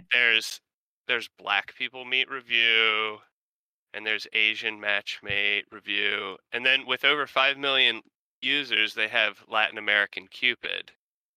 And so you might be thinking like, well, where's NaziMeetup.com? Right? There aren't any for the biggest dating population. Yeah. But do they can do they vet at all? Like, do you have to prove I am this Latino to participate?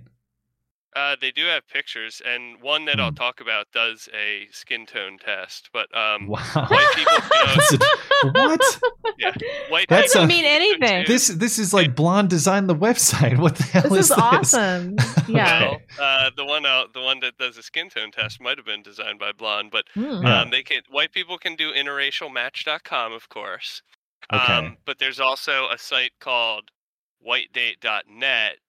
However, that's the one that actually does the skin tone, or they put you on like a 24-hour vetting process. Wait, so this one's legit. So what's the double standard is what then? Well, the problem is, all right, here's the double standard. When they have blackpeoplemeet.com, it's like 1 million members strong. Whitedate.com gets doxxed by reporters and feds on a constant basis.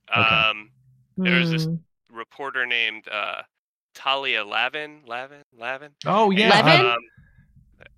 That name rings a bell. I have to look this up. What has she writes for The Nation.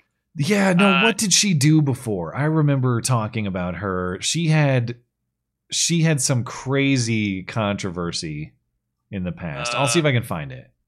Maybe she wrote this article going undercover on a racist dating site, and oh my God, her is S-words Jew. Good for her. I found out what her thing was. Do you remember that 2018 there was a report that an ICE guy had an Iron Cross? Speaking of, he had an Iron Cross tattoo, and she tried to out him as a Nazi, and it turns out it was a completely different thing. Good memory, Matt. Well, no, I'm looking at the Wikipedia. That's why. I wish I could say I pulled that from memory. I did not. Ugh, look at her big fat tits. Are you looking at pictures of her online right now? There's no picture on her Wikipedia. Yeah, she cut all of her hair off too. No doubt, she's a hardcore feminist. I think she went undercover on whitedate.net as user Ashlyn1488, and she basically just tried to get hit on by a bunch of men on the internet. Using her real picture, or did she have like some fake picture? No, she probably Chris Hansen'd it to some extent, and used just some fake stock image of some chick. She did cut her hair off. How did she possibly make herself look worse? I know. Jesus, man. No woman in the history of mankind has looked better with short hair. Why would she do this? Definitely she was already unattractive to begin with. Well, she probably wants chicks, man. I don't think she's a dyke. Is she? Based on this picture. Yeah, really. Oh my God! What? Yeah, here's an article. Sword-wielding Nazi fighter. When Talia Lavin set up a dating profile on whitedate.net, she didn't mention that she... Okay, yeah, so then here's a whole story about her background. So yeah, this is... She ran a sting operation on whitedate.net. There you go. See? All right, I got it all here. Matt Reed's good. So anyway, that's basically like the only ethnic one that you would be able to do, but it's feted out and it's doxed out. And so what are the suitable alternatives? I looked up some with millions of users. I was using the site called like datingsitereview.com or whatever. Christian Mingle is obviously the biggest one. However, it's $25 a month if you want like the good account. So what? Everybody needs to pay up. I paid for Match. Yeah. I was gonna go on some diatribe about if you're not willing to pay $25 a month for the ideal wife, you're not doing it right. But I don't know how match is. The negatives on date site review for Christian Mingle is that you can only choose from 2 genders, though. So. Oh no! I don't know. We got to let Dude, you go I think shortly, Match but... was more expensive than that. I think I was paying $50 a month for Match. Yeah. Really? I remember. So. I think I was paying $35 when you were like ghost running that account for me. That was such a disaster. Boy, that was the biggest red pilling experience of my life. Before we let you go, though, Nick, I didn't realize that her tentacles of fuckery are this extended. Listen to this. Lavin, this journalist who went after whitedate.net, she teamed up with other activists to launch Deplatform Hate. Among its early successes, pressuring PayPal to ban GiveSendGo. A far-right crowdfunding site. Getting DLive to ban... Wow, this article sucks. It has a typo. But getting DLive to ban Nick Fuentes permanently. And getting Zello, a walkie-talkie app, to ban more than 2,000 militia channels. So she is pretty accomplished in going after people to get to get various things deleted. Good on her, I guess. We should be doing that for them, but we don't seem capable. So, that's back to it. I'll just wrap this up in less than 30 seconds. There's Muslima for blonde if she keeps up her adoration for Muslims. There's Catholic Match, farmers only. But mostly, I think there's ample opportunity to find women out in the real world. But if you're serious, if you're serious about using a dating site, just be prepared mentally to pay like $10 to $25. Here's all I gotta say. Totally silly aside that's loosely related, but the one time Blonde and I hung out in real life in Cleveland, we were walking around when Daryl Lamont Jenkins approached us, as I mentioned earlier. And one of the various characters that we met was just a guy who came up to us and was like, "What are you guys doing?" And we said, "We're trying to build YouTube channels and make a podcast show." And he's like, "Oh, that's cool. I made a website. You may have heard of it. It's called farmersonly.com." And he was just Really? Yeah, you don't I don't remember that? this at all. Yeah, I was smoking a lot of weed back then. Well, he came up to us and he's like, "Yeah, that's great. You can build cool stuff. I built farmersonly.com." He was in Cleveland for some reason. Dude, I wish we would have hooked up with him. Yeah. I mean, like linked up with him. That was an unfortunate choice. We should have brought him back to our place. Give us the farmers only experience. Overalls, blonde. Yeah. Yeah, that was it was Farmers Only Man, if you ever followed up with us, send me an email and we can reconnect. I have no memory. That's so cool. Yeah. All right. Well, you guys have a great evening and great show. Thanks, you man. too, buddy. Appreciate it. Okay, we got to get a last word in here from your eyeball man. Mr. Eyeball Man, Budafet. Hey. Oh. How you doing? Not too bad. I wanted to talk the NFA amnesty for braces. Sure. My belief is that the amnesty of waiving the tax is in itself illegal because ETF does not have the legal authority to waive a tax. Yeah. And the reason I didn't take advantage of that in just saving myself a couple $100 on another SBR was that my concern would be that they may just turn around and go, actually, we couldn't do that. So all of these are void. And now we're going to prosecute you. I wonder, I haven't looked, I don't know if the various challenges to the brace rule include that component. So just for people who may not understand the technicals of what Buddha is saying here, the ATF is saying that firearms with short barrels and braces attached are now short-barreled rifles. Normally, under the National Firearms Act, the law that he's referencing, if you want to have a short-barreled rifle, you need to register that with the federal government and you need to pay a $200 tax.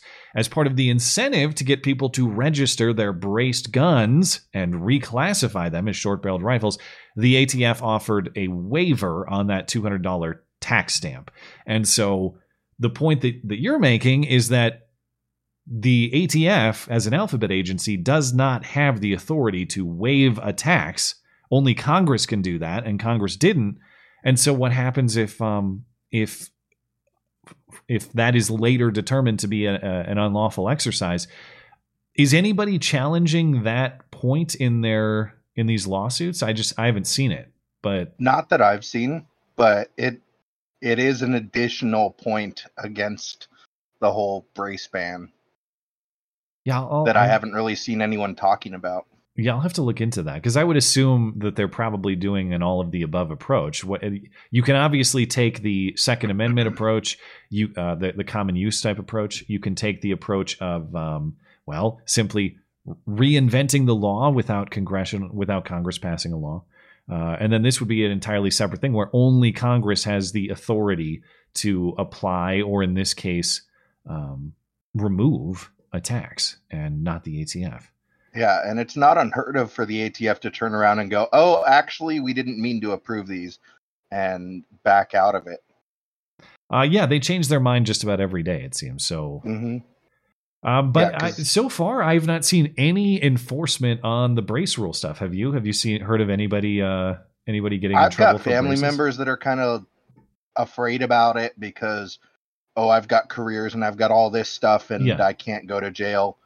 And so, but I've not heard of the ATF going after anybody yet. No. Yeah.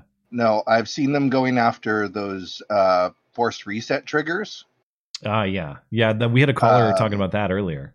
At least those are the rare breed ones, right? I'm not exactly familiar with them. I've never handled one, but which is another overstep because they don't meet the definition of a machine gun as much as neither does a bump resemble stock. But look what they did. Yeah. All right. I mean, I haven't seen anyone get prosecuted for a bump stock either, but I don't really want to be the first person to. I'm unclear on their legal status. I know that was battled and there were a bunch of decisions on that. I actually don't know. Like, if you have a bump stock right now, could you be successfully prosecuted for possession of an unregistered machine gun currently? I have no idea. I don't know what the status is. I know that's what they tried to do, but did they actually do it? Yeah, I've not seen any prosecution on that. The ATF's always really iffy about prosecuting stuff unless there's some other underlying thing from my experience. Yeah. All right. But I'll let you guys get on to your text submissions and all that. All right. Well, thank you for the call. Have a good night. Okay. Okay. Well, that'll do it on callers this evening. Appreciate everybody who called in. And if you are having trouble getting in live or you'd like to participate in the show, but you can't do it live, you can send us an email question. The way to do that is through the contact page of the website, mattchristiansenmedia.com/contact. Look for the call-in show question form.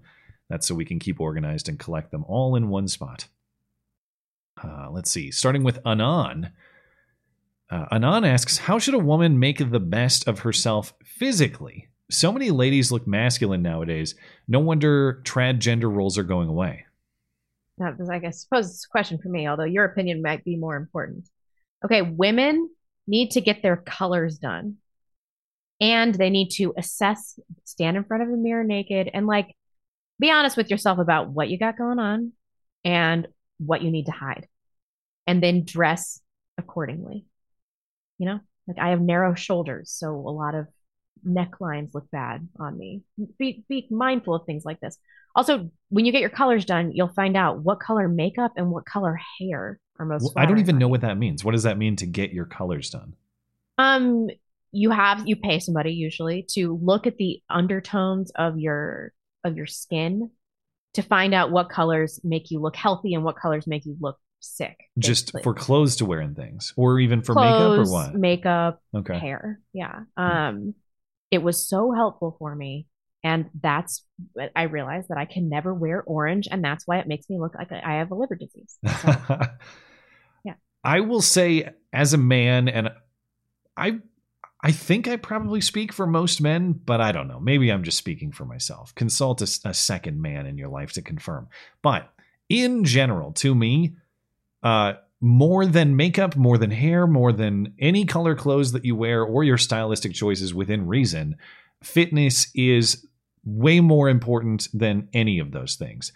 There are so many women who spend what must be a small fortune and hours at their vanity station putting on the Marge Simpson shotgun blast or the Homer Simpson shotgun blast when really of just makeup. Not being fat would. There are very few people Well, I think men and women included. It's like, don't get me wrong. There are some people who just look unfortunate. That is a thing, and that it exists. But for the overwhelming majority of people, if they're in decent physical shape, they're going to be reasonably attractive.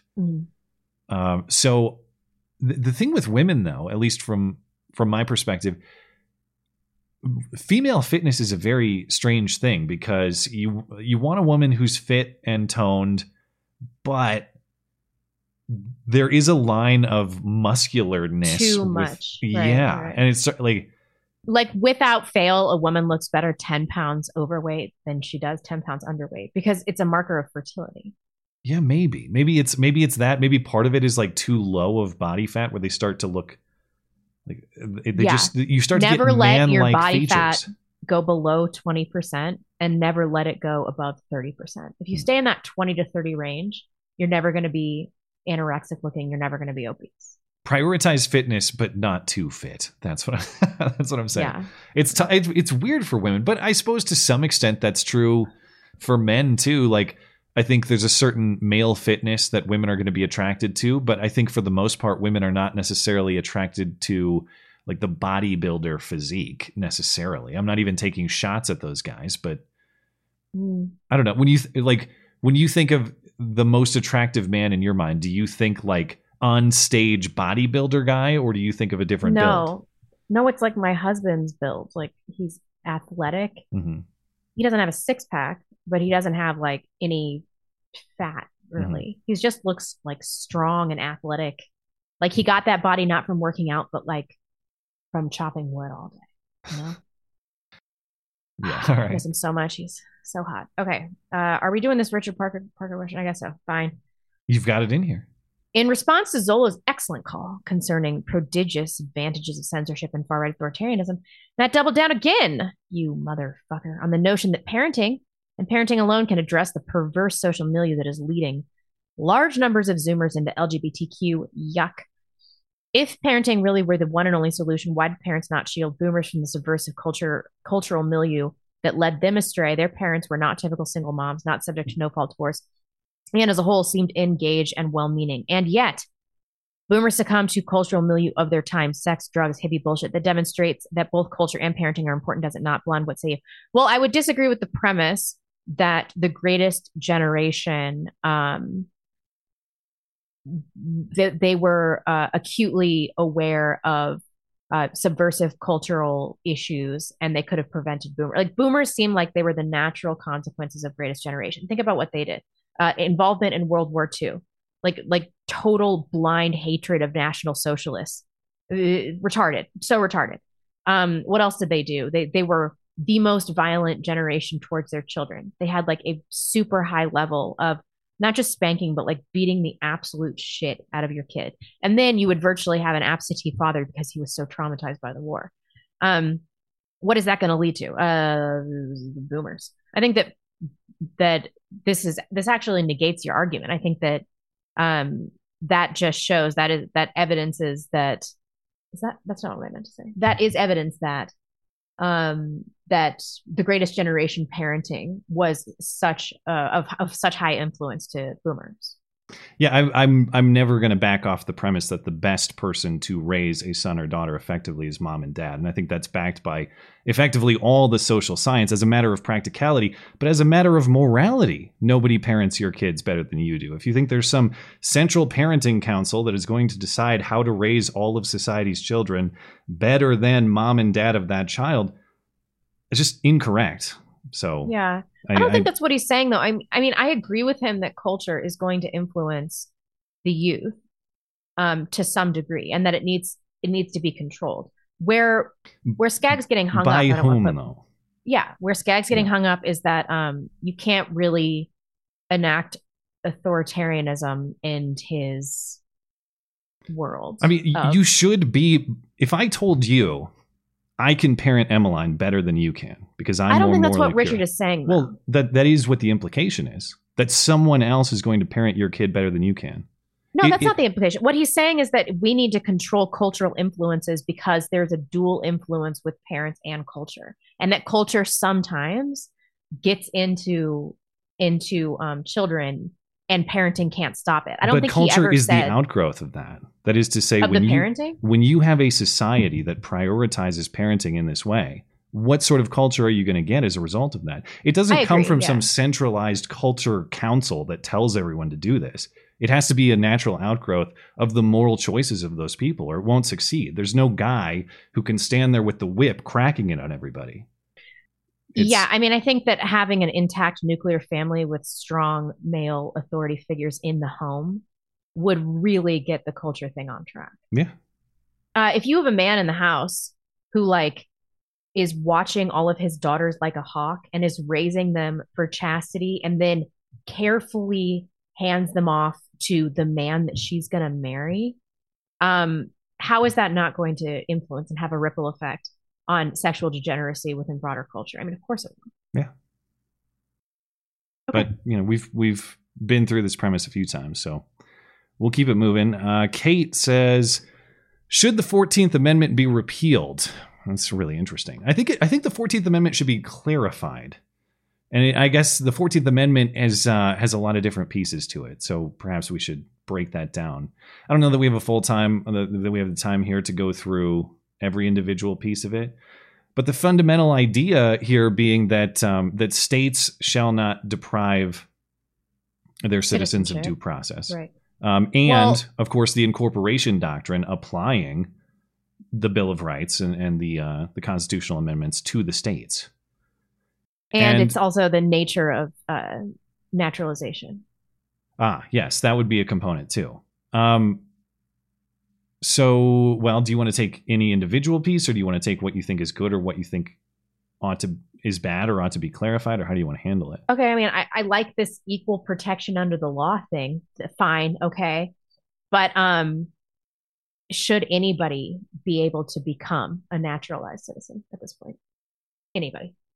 I think in defense of the 14th Amendment, that particular piece of it, like many other pieces of it, meant something different. The entire doctrine of substantive due process, for example, I think has been misunderstood. Now, maybe I don't know that the concepts of the 14th Amendment are as bad as the way that it has been, I would say, misapplied. And maybe the fault of the amendment is not clearly worded enough.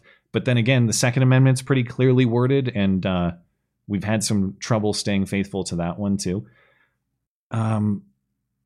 The biggest concept with the 14th Amendment that I struggle with, and I'm becoming more critical of, is the whole incorporation doctrine. The idea that the federal government, or the federal constitution, ought to apply to the states. That we ought to, that the intent here is that we go mandating what the federal government is or wants on the states, using the 14th Amendment as its basis. I think that's caused a lot of conflict and caused a lot of problems. I think we would be better off if we stuck to the original understanding that there's a federal constitution, there's a state constitution. And if you don't like your state, well, that's the competition among states, and you can freely move among them.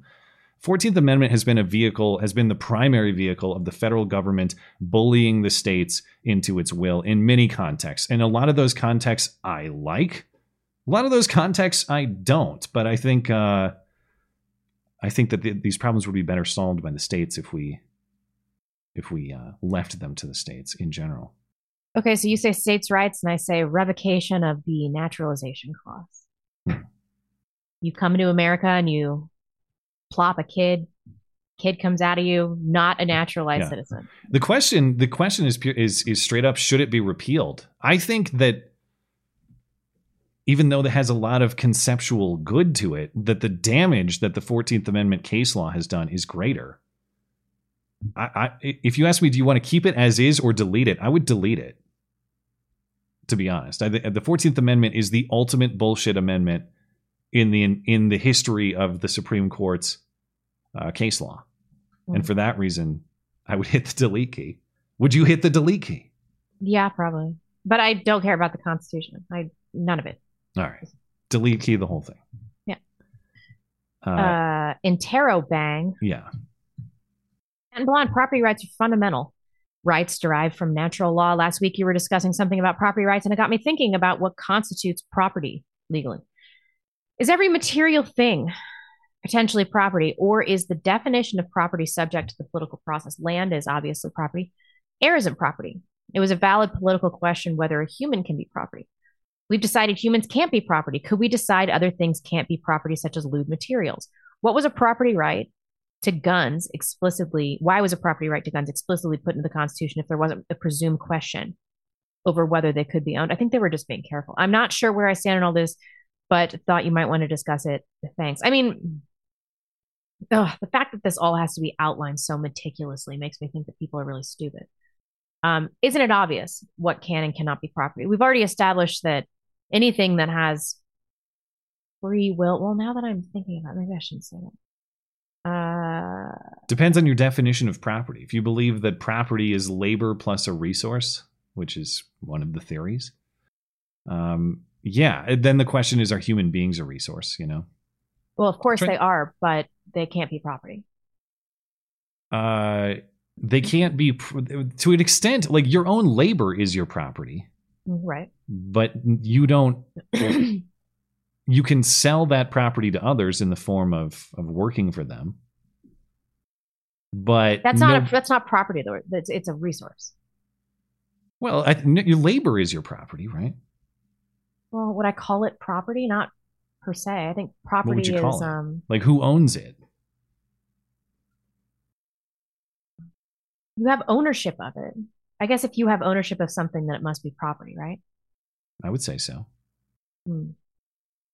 I guess let me make sure I don't deviate too far from the question here. Why? So the question is, what defines what is and is not property in moral terms?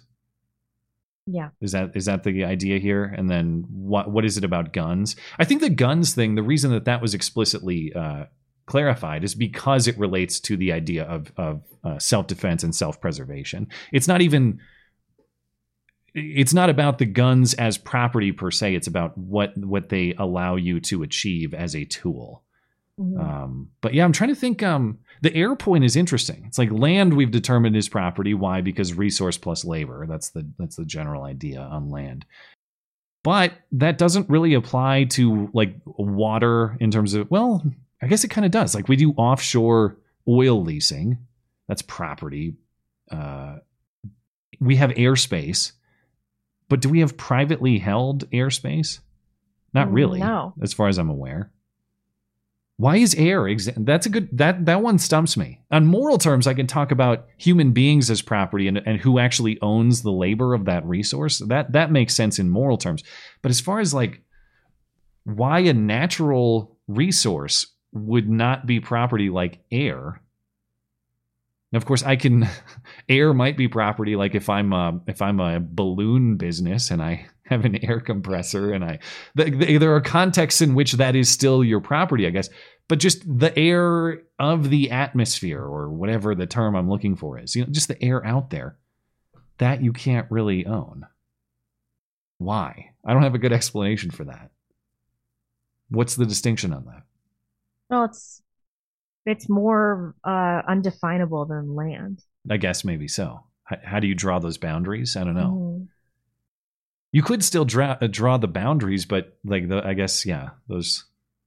I kind of hate this question. It's like you've stumped me in TerraBank. I need to know why air is not property in the same way. I've never thought about that. All right, moving on. Mark Zizmblows. I don't know. Is that a trap question again? Did I just or a trap name? Did I say something I shouldn't have? Hey, Matt and Blonde, at what age did you have your first boyfriend or girlfriend? It depends on your definition. I didn't have like a serious one where we were in love and like making out and stuff. Or like, I think you're cute. I didn't have a girlfriend that I envisioned a future with. Well, in retrospect, it's weird because every other relationship I've had in my life is vastly inferior to the one I have with my wife. So they all seem stupid. Like I look back at all of them and think that was not a real girlfriend because none of them were ever made with the only relationship I've ever had in my life with the intent of marriage from the start is the one I have with my wife. So in ways, I didn't have that until I was 30 years old, which sounds crazy. That's not what he means. But if you're talking about like Yeah. What's your definition? Like, what was my first date? Let's say like you're going steady and there's some sexual component, not necessarily sex, but like you're kissing and stuff. I mean, for me, this is one time I kissed a girl after the 8th grade dance or the 7th grade dance. That does not count. Why is this question so hard for you to answer? My first kiss, I think I was like 14 or 13 or something. That's not what he's asking either. What's the ask then? I don't know. Like you have that kind of first love high school relationship kind of thing. Did you never have that? Not really defined. No. Oh, okay. Well, let's think like the first consequential relationship, and you think back through like the women in your life, you're like, well, that was the first one that kind of mattered. That's what I would say. I had one long-term relationship before my wife for a few years, and that was when I first knew you. Yeah. But I didn't meet her until I was like 26 or 25. That's the first like multi-year. This is an atypical experience. That's like, I was 15. I was probably 15. Yeah, I never had anything that was serious for a long term before that. I had women I chased unsuccessfully. But my experience is more typical. Okay. I mean, I don't know. I need definitions here. But Snow Ape Dan, following up on a caller's question earlier this month, do you believe there are legitimate reasons why people shouldn't get married or have children? If so, are there still ways for them to leave a positive mark on the world, or are they doomed to meaningless and inconsequential existence? Okay, this is tough. Like I know a family and everybody in the family has Marfan's disease. Everybody. So the one that has kids, embryo selected with IVF. Now, if I wanted kids and I had a situation like that, I would have a really hard time being like, I don't believe in IVF. Like it's easy for me because I don't have any of these issues. But like in terms of embryo selection and genetic engineering, which I hate all of that, that seems like a really appropriate use. Now he has children and he's in a functional marriage or whatever. And his kids don't have this disease. That's going to cause all these health problems. I'm not even sure I'm fully on board with the health reasons, but that seems like the most... reasons. Some people with certain diseases should. If you have Huntington's disease, you should not procreate. It seems like the most plausible to me. If you're talking about somebody who's otherwise in good health and just has a general attitude of, I don't think marriage and children are for me, 99.9% chance you're wrong. You're wrong. Yeah. So unless you have some weird outlier, I shouldn't say weird. That's sort of inconsiderate, but you get what I mean. Unless you have a very unique biological circumstance, but it's not super new. Like early onset Alzheimer's, and everybody in your family has it. If you have the BRCA gene, like I don't know, maybe you shouldn't have kids. Yeah, but there's got to be some limitation on that too. This is why, like in our family, we're not a big fan of all the genetic testing and the stuff they want you to get when you're pregnant. Is because they're going to tell you a whole bunch of bullshit about what your kid has and what freak condition is going to cause them doom, and you should consider aborting them because of this. Now, I know what you're talking about is different. It's morally distinct to evaluate whether an existing life deserves to continue than it is to evaluate whether you ought to create life in the first place. But when you start thinking too much about the negatives that could happen that are yet to be realized, there's a trade-off risk there, which is denying an opportunity at the best thing a human being can experience, which is the construction of your family, completing the circle of life. And so I don't know that. I mean, there are some diseases that are going to just chronically affect the quality of your child's life. Like I'm a cystic fibrosis carrier. And before I even started, we even started talking about getting married, I was like, you got to get this test to my husband. I was like, you have to get this test because I can't marry you if you were also a carrier, because then there's a 25% chance that our children will have cystic fibrosis, which is a horrible disease that kills you by the age of 20. The same people saying that are the same ones who say, get the coronavirus vaccine. That's kids. Insane. Have kids. No, don't. If you are a cystic fibrosis carrier and so is your husband, I mean, you should get divorced and marry somebody that is not a carrier and then have kids. Well, wait. You cannot. You can't break your bond to your spouse over that. It's if you don't have kids till death, in sickness and in health. If you do not, this whole thing is bullshit. If you do not have kids and you want kids, and you would rather people stay together to keep that bond going for the rest of their life and both be childless. You make a vow in sickness and in health. You don't back out of that because of quote unquote unhealthiness. Fertility, it is such a losing that opportunity to have children when both of you could have had it with other people. I don't know, man. Like if there's a reason to get divorced, you make that evaluation. There's a reason to get divorced before you get married. That's why I did it with my husband. That's why I was like, if we're going to date seriously, you have to get this genetic screening. That's fine. Luckily, he was not a carrier. So but I just wouldn't back out after the fact, after you've made somebody's saying adopt. No, don't adopt kids. Nobody should be adopting kids. Well, there are kids in need of adoption. Yeah, this whole fetishizing adoption thing, it's almost always a disaster. Well, it's not necessarily fetishizing. It's bizarre. Where are these kids going to go? There was a time when parents were dying in mass and children, like the Anne of Green Gables thing.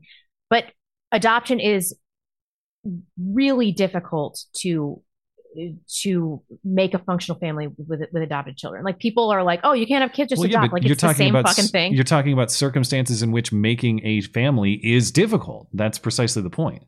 Okay, it's insane to me that a couple that married young, didn't know they had this, found out they had this, both want biological children.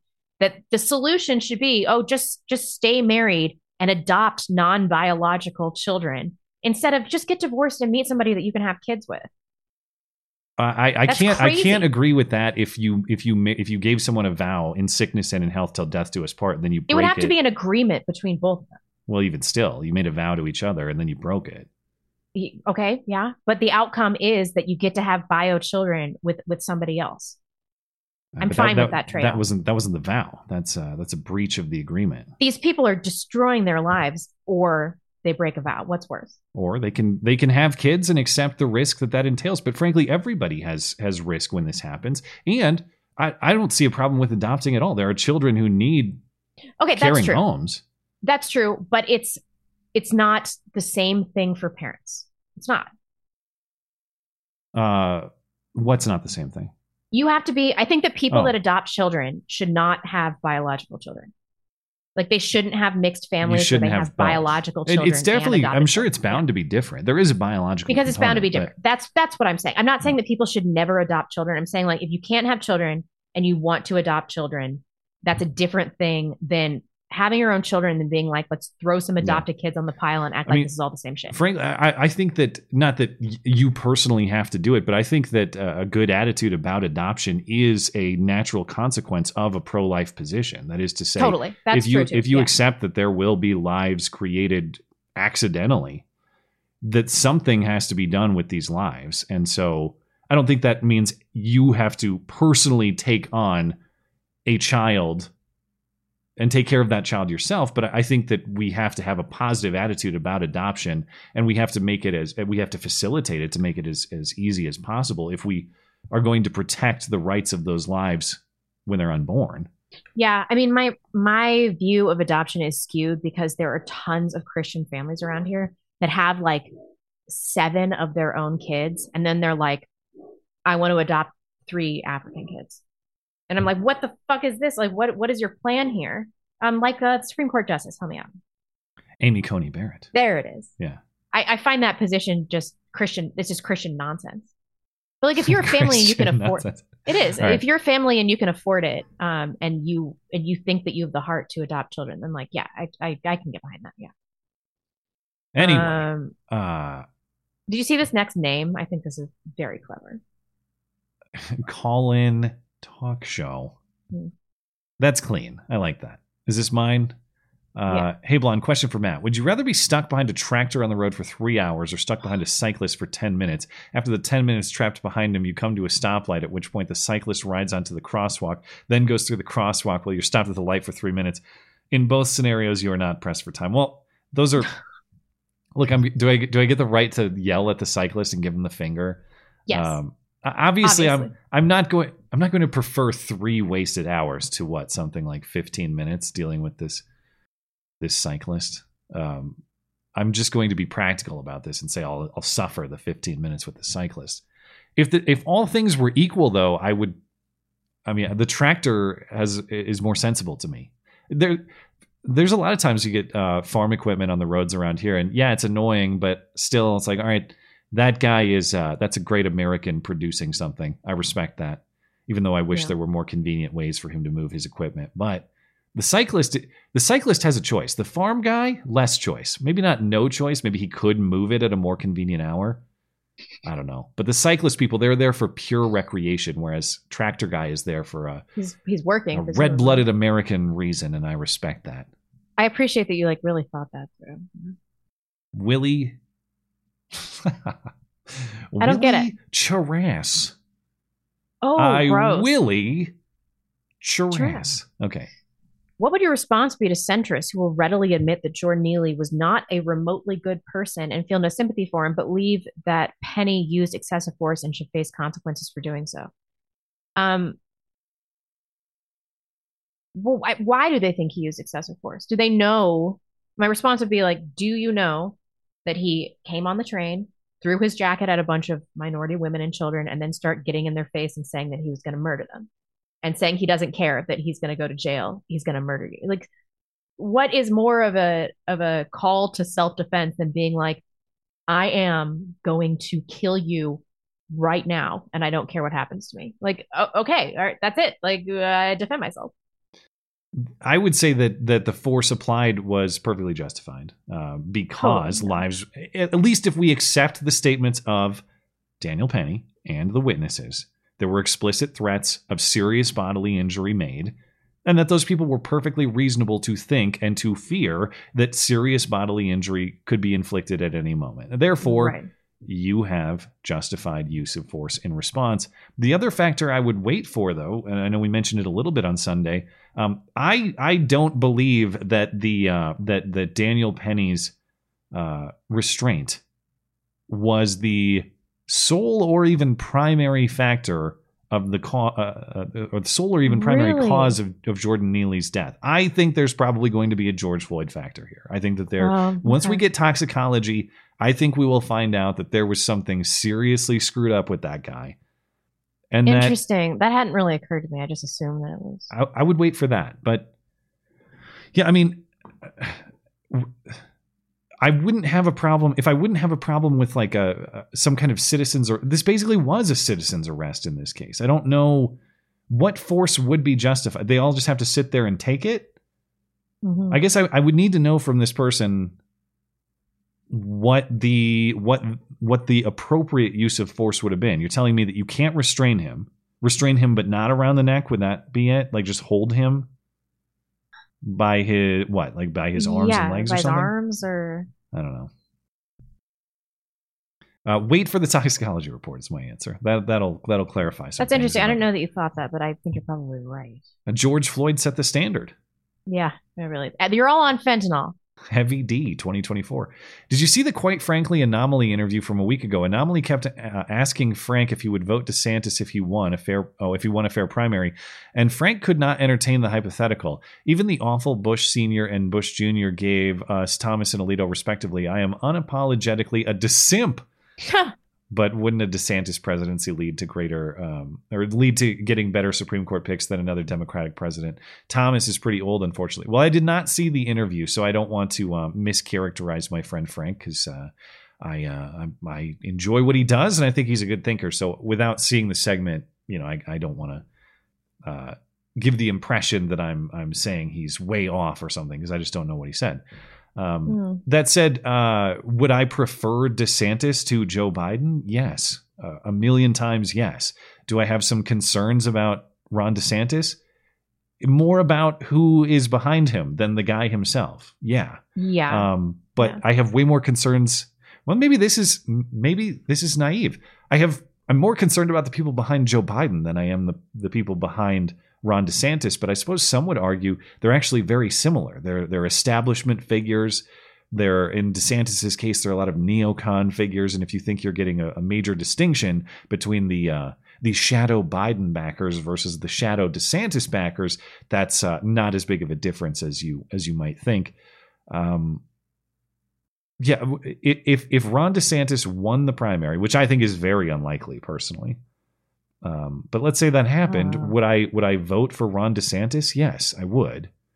But we're gonna have to do a lot of ballot harvesting for Ron DeSantis to win the presidency. So I'll believe that when I see it, though I'm not going to give up. I don't want to resign to a Biden second term, but man, if I'm putting money down to bet today on who's going to be president January whatever 2025 21st or whatever, I'm betting Joe Biden and or Democrat stand-in because I've seen the fortification and nobody has presented a plan to beat the fortification.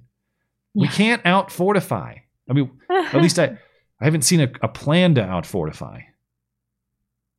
So I don't know. I would give the question to you, but I mean, you're not going to advocate voting in general.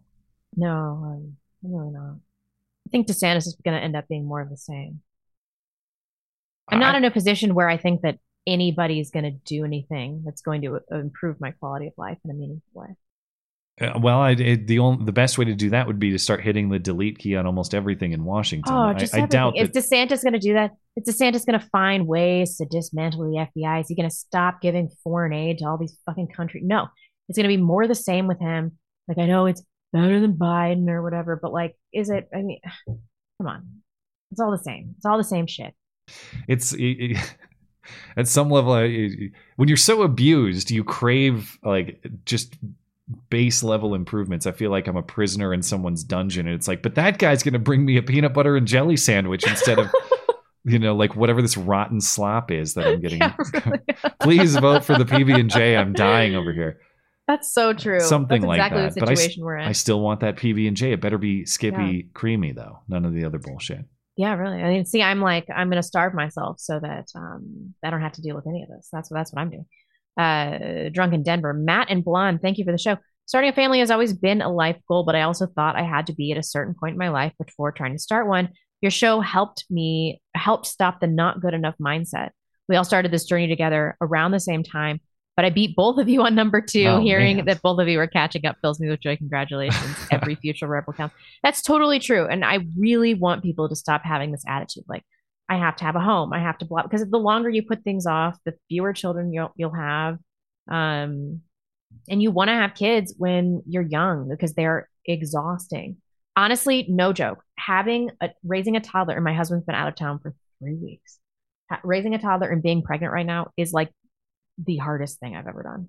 If I were 20, I don't think it would be that bad. I'm watching my wife do it with my help, and it's not easy. Yeah, it's no. And to be clear, she's doing about 95% of the work. I'm helping. Yeah. I work full time, and I'm helping out where I can. But yeah, it's no easy task. And just from the male perspective, obviously you never feel like you're ready. Frankly, I don't know that we're ready for our second, but there's nothing as a man that's going to kick you into gear like that obligation and that responsibility. The entire reason that I have my family set up in a new place now is because of my wife's second pregnancy. That's the only reason that I got serious about looking at what options I had and what I could do to provide for them. If it wasn't for that, there's nothing wrong with where I was before. In fact, I quite liked that house and I could have lived there for a long time.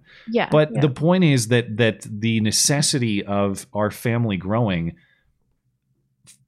gave me an obligation to work harder and build something bigger and better. And that's exactly what being a man is all about. So totally. I think white people especially chronically underestimate their ability to show up for things after they happen.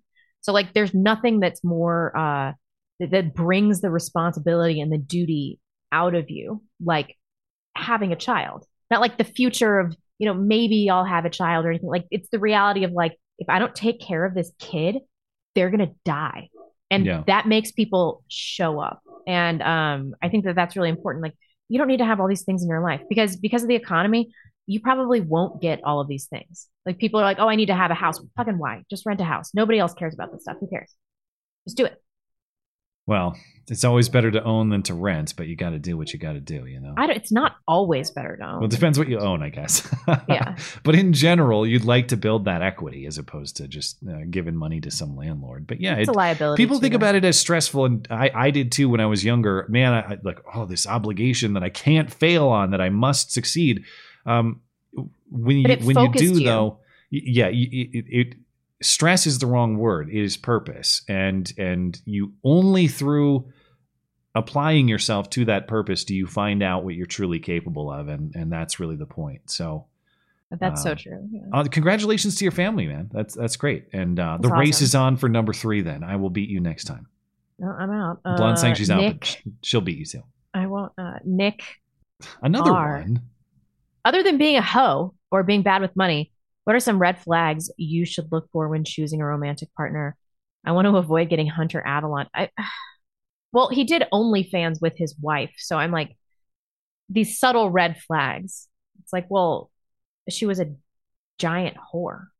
So what do you, and also they were like doing OnlyFans together. No vision for the future, I would say. Yes. Doesn't want kids.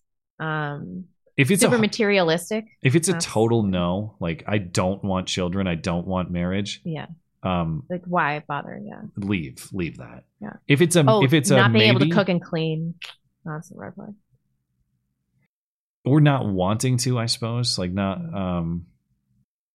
But that's true for a lot of things. To me, it wasn't that my wife had to actively do things X, Y, and Z. It's that we shared a vision for what the future should be, and whether or not women can show up too, just like men, and figure these things. Yeah, out. exactly. Like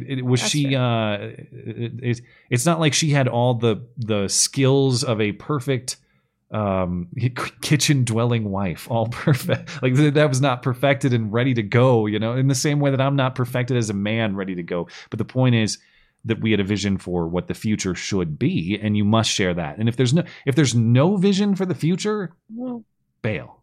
What? I just remembered that she's adopted. Oh my god. Oh, that's not. I am so sorry if you're watching this. Maybe she's not watching. Oh my god! I want to crawl out of my skin right now. That bitch hates me. She wants me dead. Yes, my wife is adopted, but that's not. It's not a personal thing. That's not why I'm. No. Maybe she's not watching. She's tired, and your kids are bed. She probably went to bed an hour ago. Okay. Well, let me know. I wouldn't worry about that. Look and how red I am. You shouldn't form your opinions based on whether you think that you'll insult us or anybody else personally. But I cannot say things. I can have opinions and not say them. This is so embarrassing. The authenticity is the point. I will say, returning to the point of adoption, though. I mean, yeah. Does that? Having that experience of my wife being the product of an unplanned pregnancy and having that come to be realized and to see her life fulfilled and to, have her in my life, all of that realized through the process of adoption. Does it matter to me personally? Yeah, but that's not why I have the view on it that I do necessarily. I walked it back towards the end though, so it's okay. And that was before I remembered. Yeah. It's fine. No, it's cool. She should have been thrown in a dumpster. I didn't say that. Anyway, all right. I think we covered that one. I think you're up. Steven says, "Hey, Matt and Blonde, do you think parents should give an inheritance to their children, or should they teach their children to work for their own fortune? What about allowances? As a person who hates socialism and participation trophies, I don't like the idea of giving away allowances for doing nothing. The child should learn hard work and responsibility to earn a reward, such as doing chores and getting good grades. There are parents who will give their entire fortune to their children in their will, while other parents will give it all away and leave nothing in order to teach their children about independence. What are your stances on this, and how will you guys handle your children's finances?" Well, my job as a father is to make the world, these things are not mutually exclusive. It's my job as a father to make sure that my children can navigate the world effectively. It's also my job as a father to make sure they are provided with the resources to do that. Mm-hmm. So do I intend to just hand my children things or money without any lessons tied to them? Of course not. I would share your philosophy on chores and household tasks, that I want my son and future children to realize, like, yeah, you need to perform certain tasks need to be done around here, and when they're completed, I will reward you for that hard work, and that'll be the lesson there. At the same time, though, I don't want to leave my children. Did she text you? Yeah. Oh, fuck.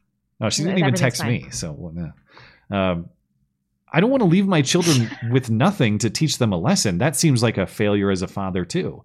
If I'm not building, what am I building everything I have for if not to leave it to my children, to donate it? Nothing wrong with donating to charity. I donate to charity like anybody else. There are a lot of charities I except for Blonde, I guess. But there are a lot of charities who do great work, and I'm happy to support because I think they're making a difference. That said, do I want to give everything I have to a charity and not to my children? What am I doing? That's insane. I don't. The reason that I'm every financial decision my husband and I make, we're thinking about posterity for Emmeline and the baby that I'm carrying, because I want my children to be able to compete with other groups that are more nepotistic.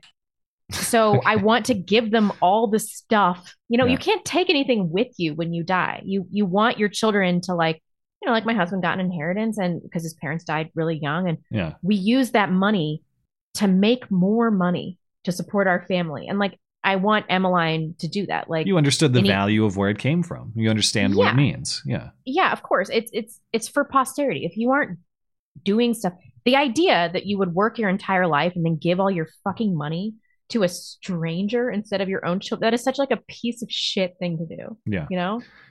So that's why I say these aren't mutually exclusive. My intent as a father is to provide for my children, but for them to understand that nothing is automatic in that way, that you have to earn it and you have to understand the hard work and effort that went into this. That's the aim. So how I refine that as I grow and develop as a parent, I'll check back with me in like 5 or 10 years and I'll see how I've done on that. But both and would be my answer. Provide for them and make sure they understand the lessons of how that providing is achieved. She's not butthurt. That's the great. I don't want to give up too much information about your wife, but the best thing about your wife is that she is unoffendable. Like, she is so hard to offend. I agree. I don't think I've ever made her mad in that way. I guess I wouldn't know though, would I? Oh, we talk shit all the time before bed every night. Did you read the last one? I think so. This one's you, yeah. Okay. Adam, how can socialists who support Bernie Sanders, Hassan Piker, and any other big-name socialists not see the hypocrisy these celebrities and politicians call for us giving away our money and energy, did I just have a stroke, to poor people while living in mansions, buying expensive items, collecting donations from their fan bases? Socialists defend this, saying you would still be wealthy in a socialist society. That's so stupid. While also calling for us to contribute to their ideology and ignoring the bigger socialists who are actually stealing their money. I always say socialists hate capitalism until they start benefiting from it. Do you think we should bring back McCarthyism and go after all socialists and communists in the country, especially since Antifa and similar groups are publicly waving hammer and sickles without remorse or consequences? Yes, one of the greatest travesties of American history in particular is that McCarthy was viewed as this paranoid lunatic, but really he was a shrewd investigator who uncovered just these major elements of subversion, and everybody was like, "Oh, you're fucking crazy," but he was on it. Like, he was really on it. Should we bring that back? Yeah, that's another piece of the history that I don't know that much about, but I know that it is framed in a particular way, and I'd like to revisit it and see if maybe it was presented unfairly. No, I mean, I'd have to know exactly what he did and did not do. Even the Hassans of the world, I don't even need to call him out individually because I don't pay attention to Hassan. So it's probably unfair for me to say. Is he that brown Vice guy? Or he's whatever? Like he's Cenk's nephew or whatever, the Young Turks dude. I don't even watch his content. So let's just say the generic successful person of socialist persuasion, and that may or may not be a Hassan type person, whatever. Do I think that we should go after these people and or violate their rights because of their perspective? No. So I need to know exactly what McCarthy is accused of doing. If they should be ridiculed and mocked for the hypocrisy, absolutely. But what I guess I need to know what I'm endorsing when we're talking about McCarthyism. If it's public ridicule, yes. If it's legal punishment because of their views, obviously I would not be in favor of that. But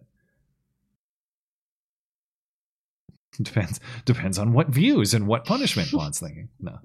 Yeah, really. Anyway, thank you, Adam. TJ says, we know how young millennials and Zoomers are easier to indoctrinate into the LGBT agenda, but how is it that older Gen Xers can be indoctrinated as well? Not all teachers in public schools are millennials. There are teachers and professors who are old enough to be grandparents lecturing and punishing students for not buying into the propaganda.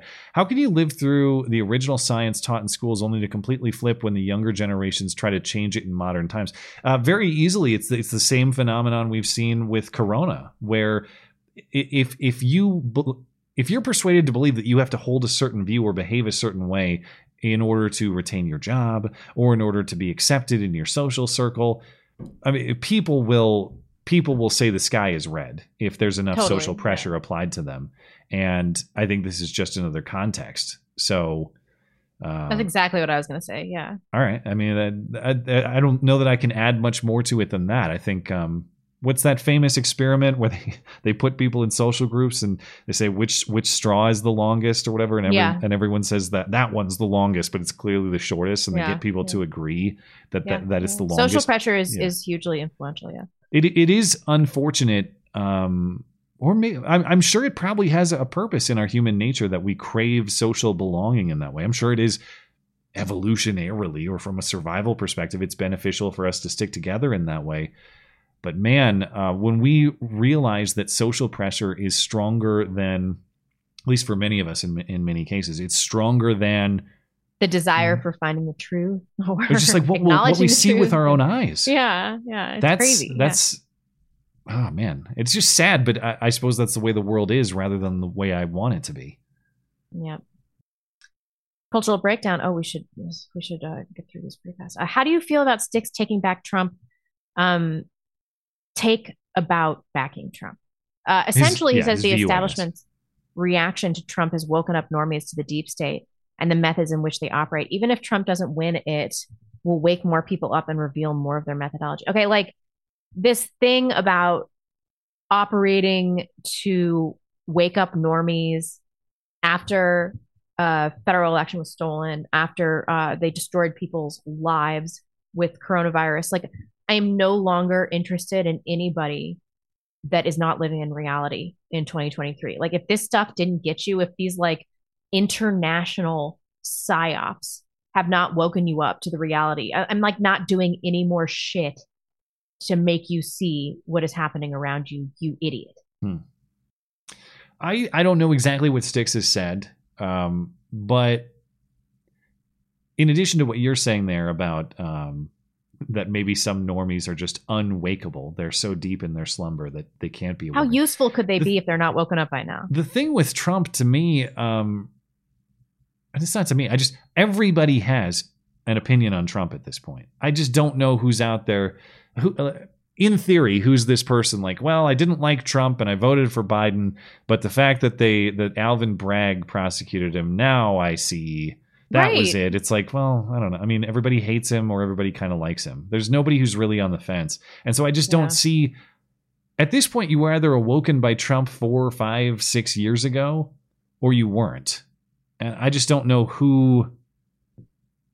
I don't know. I mean, I don't know exactly what Styx said, so I don't want to dismiss the theory outright. The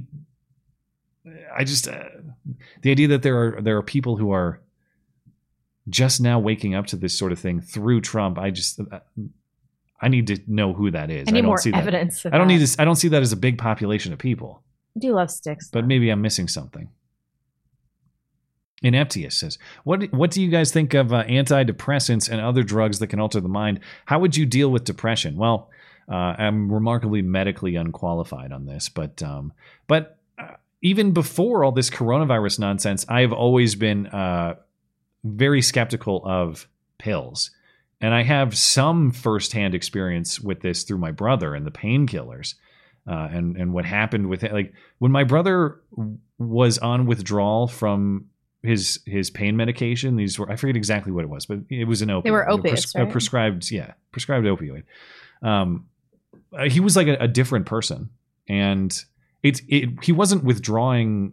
These withdrawals were not his fault. He was very diligent in managing his medication, but it was fulfilled through the VA. And so when there would be shortages from VA delivery, VA fulfillment, whatever, there might be a day or two where he did not have medication.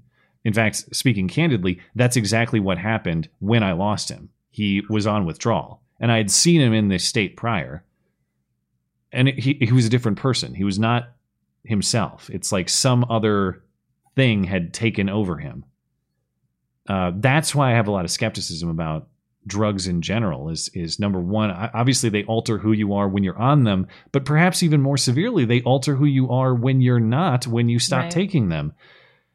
I assume that some people benefit from antidepressants and painkillers and all of these things. So it's, I don't know, for me to say like, absolutely never do this. I have my own personal anecdote and that's about it. But if it was me, if I was experiencing depression, I would try every natural method available before I would ever consider any of these drugs. I would try getting more exercise. I would try eating better. I would try everything I could to put myself in a better mindset before I would ever pop any of these pills. That's just me personally.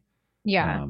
I've had a totally different experience with SSRIs, not opiates. And I've seen people go through opiate withdrawals, and it is terrible, like absolutely terrible. So I can't imagine what he was going through. But my experience with SSRIs, I developed just absolutely terrible OCD, just like my mom did when she was in her late 20s, and my uncle and my aunt and my grandmother. Like this all happened when they were in their late 20s. So I had a miscarriage, and then I just started having like horribly invasive thoughts and compulsions. Like I remember I thought I had zipped up my wedding dress, and I just kept checking it.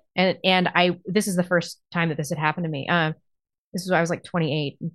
I just kept checking it. And I was in this compulsive cycle where I just kept checking it for an hour. I was just unzipping it, zipping it for an hour. I was just sitting there and doing that, thinking that each time that I had zipped it. You were wearing your wedding dress? Or no, what? I was zipping it up in like a garment bag. And I kept thinking that I had snagged the tool. Oh, so it was just sitting in a closet or something. Yes. And and then I'd check it to make sure I didn't unzip it. And then I'd zip it back up again. And then I'd think that I had snagged it when I had zipped it. And this is like when I was 28. And this is like the first time anything like this had ever happened in my life. And I'm sitting there for an hour, cannot stop this checking cycle.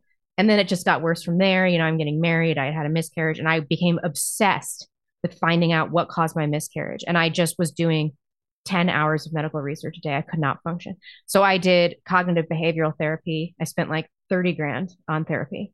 I changed my eating habits drastically. I did exercise. I tried all sorts of herbal remedies. I did everything. And I just dealt with this for 4 years. During my last pregnancy, it was a fucking nightmare. My life was a nightmare. It was affecting my marriage, all of my relationships. It was just horrible. Like the OCD had just taken over my life. And then I was like, I cannot do this anymore. And so I went on Lexapro, and within a month, my OCD was 90 to 95% just cured, totally cured. I've had to go off of it because it's category C. So I'm not on it right now because I'm pregnant. But it wasn't like I was a different person. It was like I was my old self. I assume, obviously, there's got to be some positive effect for a lot of these pharmaceuticals. I don't know. It's got to be a reason some people are consuming them, and there's got to be some positive experience. Otherwise, yeah. There's a lot of big pharma bullshit, and I think pushing it on people who don't need them. There's a lot of big pharma bullshit, and like when I went off of SSRIs for this pregnancy, I was having just horrible withdrawal. I mean, I'm okay now. But the OCD is back, you know, but I can't deny that it's had like a super positive impact on my life. Now that's not depression. But for some reason it worked for me. So I don't know what to do. I mean, depression, I think that there are more ways to deal with depression that are not pharmaceutical options. Yeah. I think they put people on pharmaceuticals like immediately. Like, remember that I tried things for 4 years. I was in this OCD hell for 4 years. I think we probably agree, like, even in your case where it appears that the medication was effective, the prescription meds should be a last resort, not a first resort. Yeah, totally. So I would say that's probably true with a variety of conditions. All right, just a couple more here, and then we'll catch up with our chat and we'll finish up. Crazy Custodian. Oh, you're up, right? This one's yours. Am I? Yeah. How do you know when it's the right time to quit a job? The school I work at has some great people in it and a boss I really like. But ever since COVID, the teenagers I clean up after have been getting worse and worse with little to no discipline at all. We had a teacher punched in the face and was back at school in a week. If I received some understanding from the higher ups that this might be tolerable, but I'm expected to keep things to a standard that I simply don't have time for anymore. And my employee evaluations aren't looking good as a result. Sorry for the long one. Just looking for some advice. I think that you answered your own question there. I mean, if it is affecting your sense of well-being, like to a major degree, I think that it is time to leave. For me, I knew the last time that when I was strategizing how to do the minimum possible and get away with it, that is that's not a good sign that I'm actually finding any fulfillment or purpose in that particular work. And part of it was that I was a single guy with no kids and I had opportunity to take risk financially that I don't have now. And perhaps if I was in the situation that I am now with a wife and kids and a dependent situation, that I would put up with more crap at work in pursuit of the purpose that I'm doing that job, which is providing for my family. But yeah, if you're strategizing avoidance, yeah, that tells me that you probably shouldn't be doing that task if that's what you're experiencing. But I also think that there's kind of a moral component to that too. Like when you're hired to do a job and paid a certain wage to do that job, if you're thinking, how do I do this as minimally adequate as possible? And I'm speaking from my own experience, Crazy Custodian. Yeah. I'm not saying you are, but if you're experiencing something like this, to me, I felt a certain level of guilt for that too. It's like, well, I'm paid per an agreement to do this task, and here I am like trying to think, how can I do the task minimally and then do the other shit that I want to do instead? Yeah, exactly. And that's not from my perspective, that was not really honest, and so I had to move on from that for that reason too. But if it's like if it's like even a danger situation, like getting punched in the face or something, that's its own separate consideration. If you are having serious thoughts about doing something else, if you're in position to take risk. But if you got a whole family to take care of at home, that's your priority, your moral priority, your moral obligation first and foremost. So can you take the risk while protecting your family? If you can do that, go right ahead. Juggernaut, yeah. Hello, N-word tards. If you had to pilot a submarine, would you use an Xbox controller, a PlayStation controller, or a Wii balance board? I've always loved the Xbox controller, so give me that. Especially if it was a survival situation. I don't even know what the answer is. That's fine. I don't think you would want the Wii balance board. I think, to me, the Xbox controller is much more ergonomic than the PlayStation controller. That's just my opinion. So I think you do best with Xbox. The Wii one is hard, right? Well, I have not used the Wii balance board. I've used the only thing I've used is like the original Wiimote. The balance board I've never seen, but I definitely am not using that to pilot a submarine. All right, let's catch up with chats and we'll call it an evening. Let's see. Oh my gosh, we're so over. Let me read a few and then I got a bogey. Okay, sure. Where are we? I left off, I think, on Ben Shapiro had a chat. Bill Biz said, did you see that the AMA has indicated... Oh, the BMI is racist. We talked about BMI earlier, but BMI is racist. Black people are fat? Is that I would assume so. That doesn't surprise me. That seems perfectly fitting. Bocephus says, yeah, go for it. Matt and Blind, just a heads up, the Styx Axe and Hammer figurine 000 currently has a high bid of $560. You still have 2 days left for a chance. Matt, Gunsight or 6 Hour Academy, or neither? I guess neither, because I don't have experience with either. So I'm going to have to punt on that. But it's not because I disapprove of either. I don't have experience with either. So I wouldn't be able to tell you a preference. $560. I got to figure out how we made this figurine. I wish we had more like cartoonish characteristics if we could tap into this market. Blonde's future mourners. We will wail hysterically at your funeral just like you asked. Thank you. It's all I ask. Ralph Rojas, just feeding the feed. Love you guys. We love you too. Matt Wilkerson, my wife and I just got home from the hospital last night from having our second child, our first son. Congrats on the pregnancy, Blonde. It's time for a minivan. I hope everything went well. I'm glad to hear that. Congratulations. Thank you. We had a big donation. I'll read that one and then I'll get out of here. Ryan Sikora, Wednesdays are for the boys. Might be the last time I donate, but you and Blonde have been a pivotal part of my pursuit to wisdom. He has been so generous these last few weeks. Ryan, thank you so much for your contribution to the show. We really I am not going to be niggardly. We really do. Thank you, Ryan. Not only your support for the show, but of course your kind words and congratulations on the. I can't even use the word. I was going to say transitions in life because I know that he's moving on from college as he talked about. But now that sounds like a transgender thing. You can't even. It does.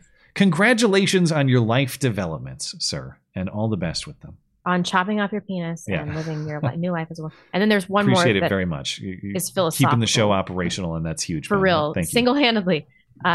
Western Sun. Always thought I'd end up married with kids, but just turned 38 and after a massive heartbreak last year. And having recently received a terminal diagnosis, it doesn't look like it's going to happen for me. What advice would you give on this? A terminal diagnosis?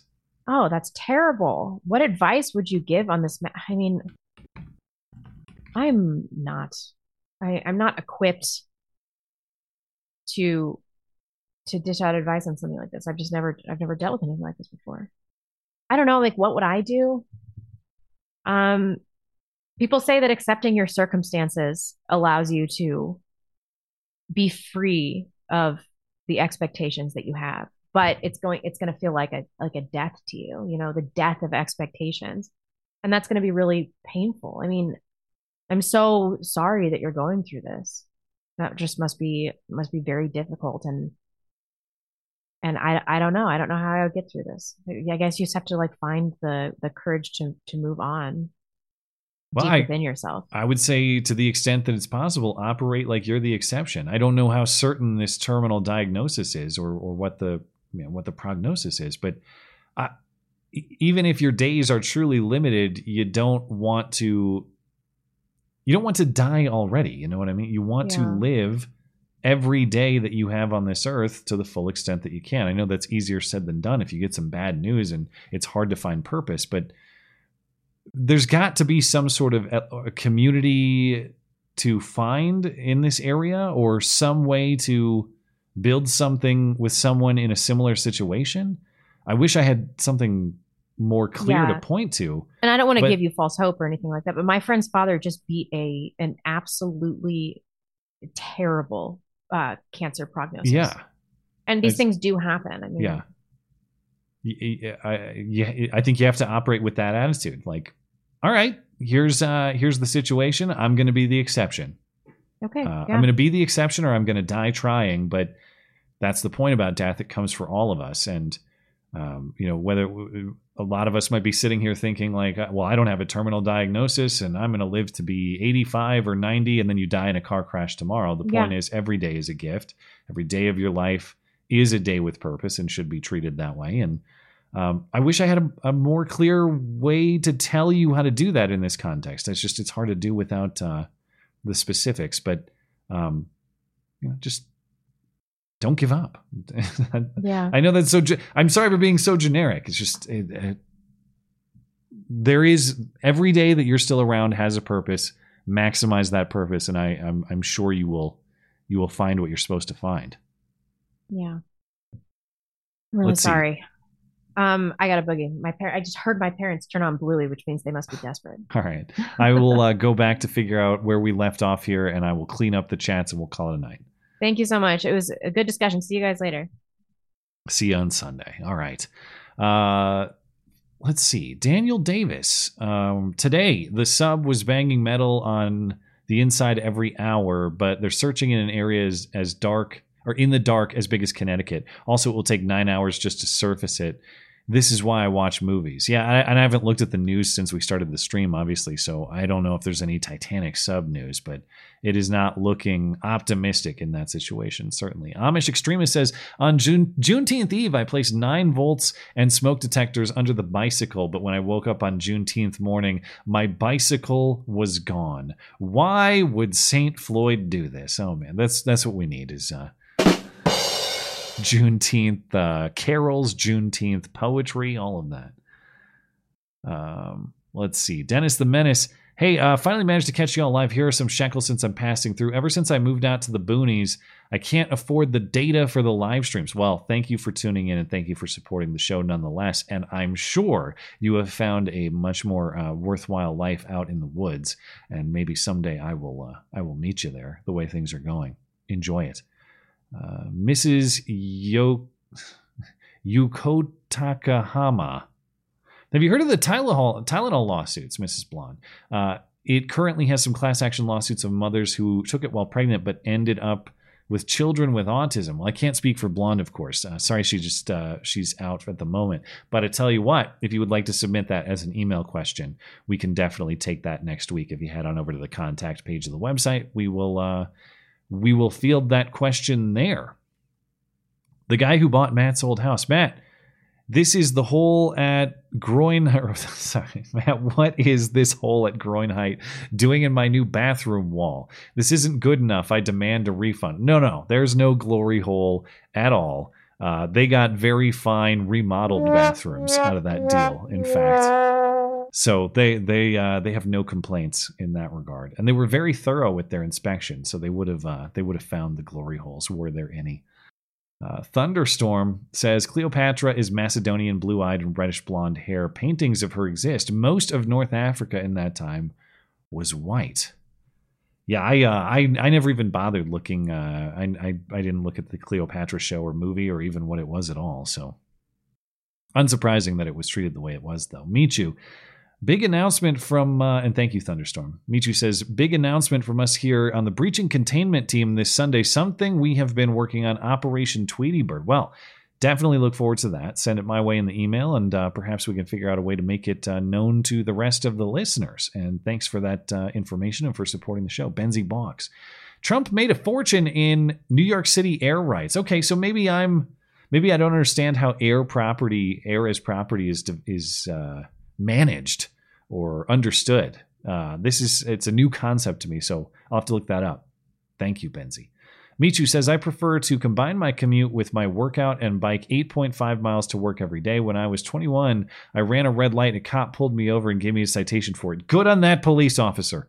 You were a vehicle at the time, and you were bound to the vehicle rules of the road. Thank you for your honesty, Michu, too. I appreciate it. Western Sun says, always thought I'd end up... this is one we read. All the best to you, Western Sun. Very much appreciated. And let's see. We'll hop over to Odyssey. We're good. D-Live, we're good. And we just have a few on Rumble. Haughty Twerkman. The Libby Dam created Lake Koocanusa. The Flathead Tunnel is named after the Bitterroot Salish. I have never been to Lake Koocanusa. Let me look up exactly where this is. 90-mile lake reservoir in north. Oh, it's in British Columbia. Okay, so it's kind of straddles the Montana British Columbia border. Okay. Yeah, damming the Kootenai River by the Libby Dam in 1972. All right. Yeah, my knowledge of Northwest Montana is pretty limited, as I mentioned. Thank you, Twerkman. Bert says, are we going to start fighting the gay war as culture war veterans, or do we fight both at the same time? Well, the gay war comes for you. We're all going to get drafted eventually here. Bert also says, I don't care what peanut butter you like or how you like your steaks cooked. If you believe cheese is a pizza topping and not an ingredient, then you need to be publicly executed. That's kind of interesting. You can get cheeseless pizza. I don't know why people order such things, but you can get it. I guess, would that be... If you say a pizza with nothing on it, does that mean no cheese? I don't know. I guess I've never thought of this. But it does seem to me that you have a point that when you order a pepperoni pizza, for example, cheese is an assumed ingredient. It's not a topping that you ask for in addition to the pepperoni. So I'm inclined to agree with your assessment there, even though cheese pizza is also a thing. So it's kind of complicated, but I think you're probably right. Bert also says the new strawberry Frosted Flakes is so great when you pour your milk on first. You already know how much milk you'll need. Well, I don't care what the technology in cereal, how that develops. It's cereal first, milk second, and that's just all there is to it. Putin You Down says, who did it? I think you did it. No, it must have been Zhu's idea, or at least a Jewish conspiracy. Now that is good writing there. Those are some lines I wish I would have written myself. That is well done. Who, Zhu, and you, the trio, the three stooges behind coronavirus, patient zero. Well done, Putin. Burton says, whatever force you use to restrain an attacker or a threat is exactly how much for it is sufficient. I hate this leftist bull. Well, yeah, it's there was an imminent threat of potentially lethal force, serious bodily injury. I guess I'm trying, like, in my mind, would it have been justified for lethal, like, would lethal force be justified against Neely in that case? If he's saying, I'm going to kill you, I don't care if I go to jail, I'm going to kill you. Yeah, he's threatening imminent lethal force against you. He's in your face at the time. He's in immediate physical proximity. I don't have to wait for him to actually start trying to kill me. So, yeah, I mean, I don't have a problem with the force that was deployed, even if it was lethal force. Don't threaten lethal force if you don't want to meet lethal force. It's a pretty simple rule. Bert says, go to Occupy Democrats' Twitter feed. Leftists losing their collective brainwashed minds because President Trump may have a town hall on MSNBC. They're losing their minds because of different views. Well, that sounds classic. But that's news to me that he might have an MSNBC town hall. Although I would definitely enjoy watching it. I wonder if Rachel Maddow will host. That would be great. Whoever they pick to host will be great, but her in particular. We're good on... We're good on Odyssey, good on DLive, good on Rumble. And we are all set on YouTube and Tippy, which means that does it for a stream. Thank you guys for tuning in, as always. Very much appreciated. Appreciate your calls, appreciate your email questions.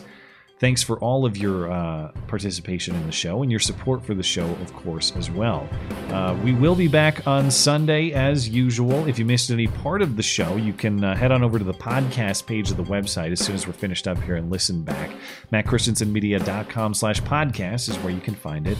Speaking of anything else show-related, MattChristiansenMedia.com is where you go to find it. We will see you back on Sunday. Have a great week.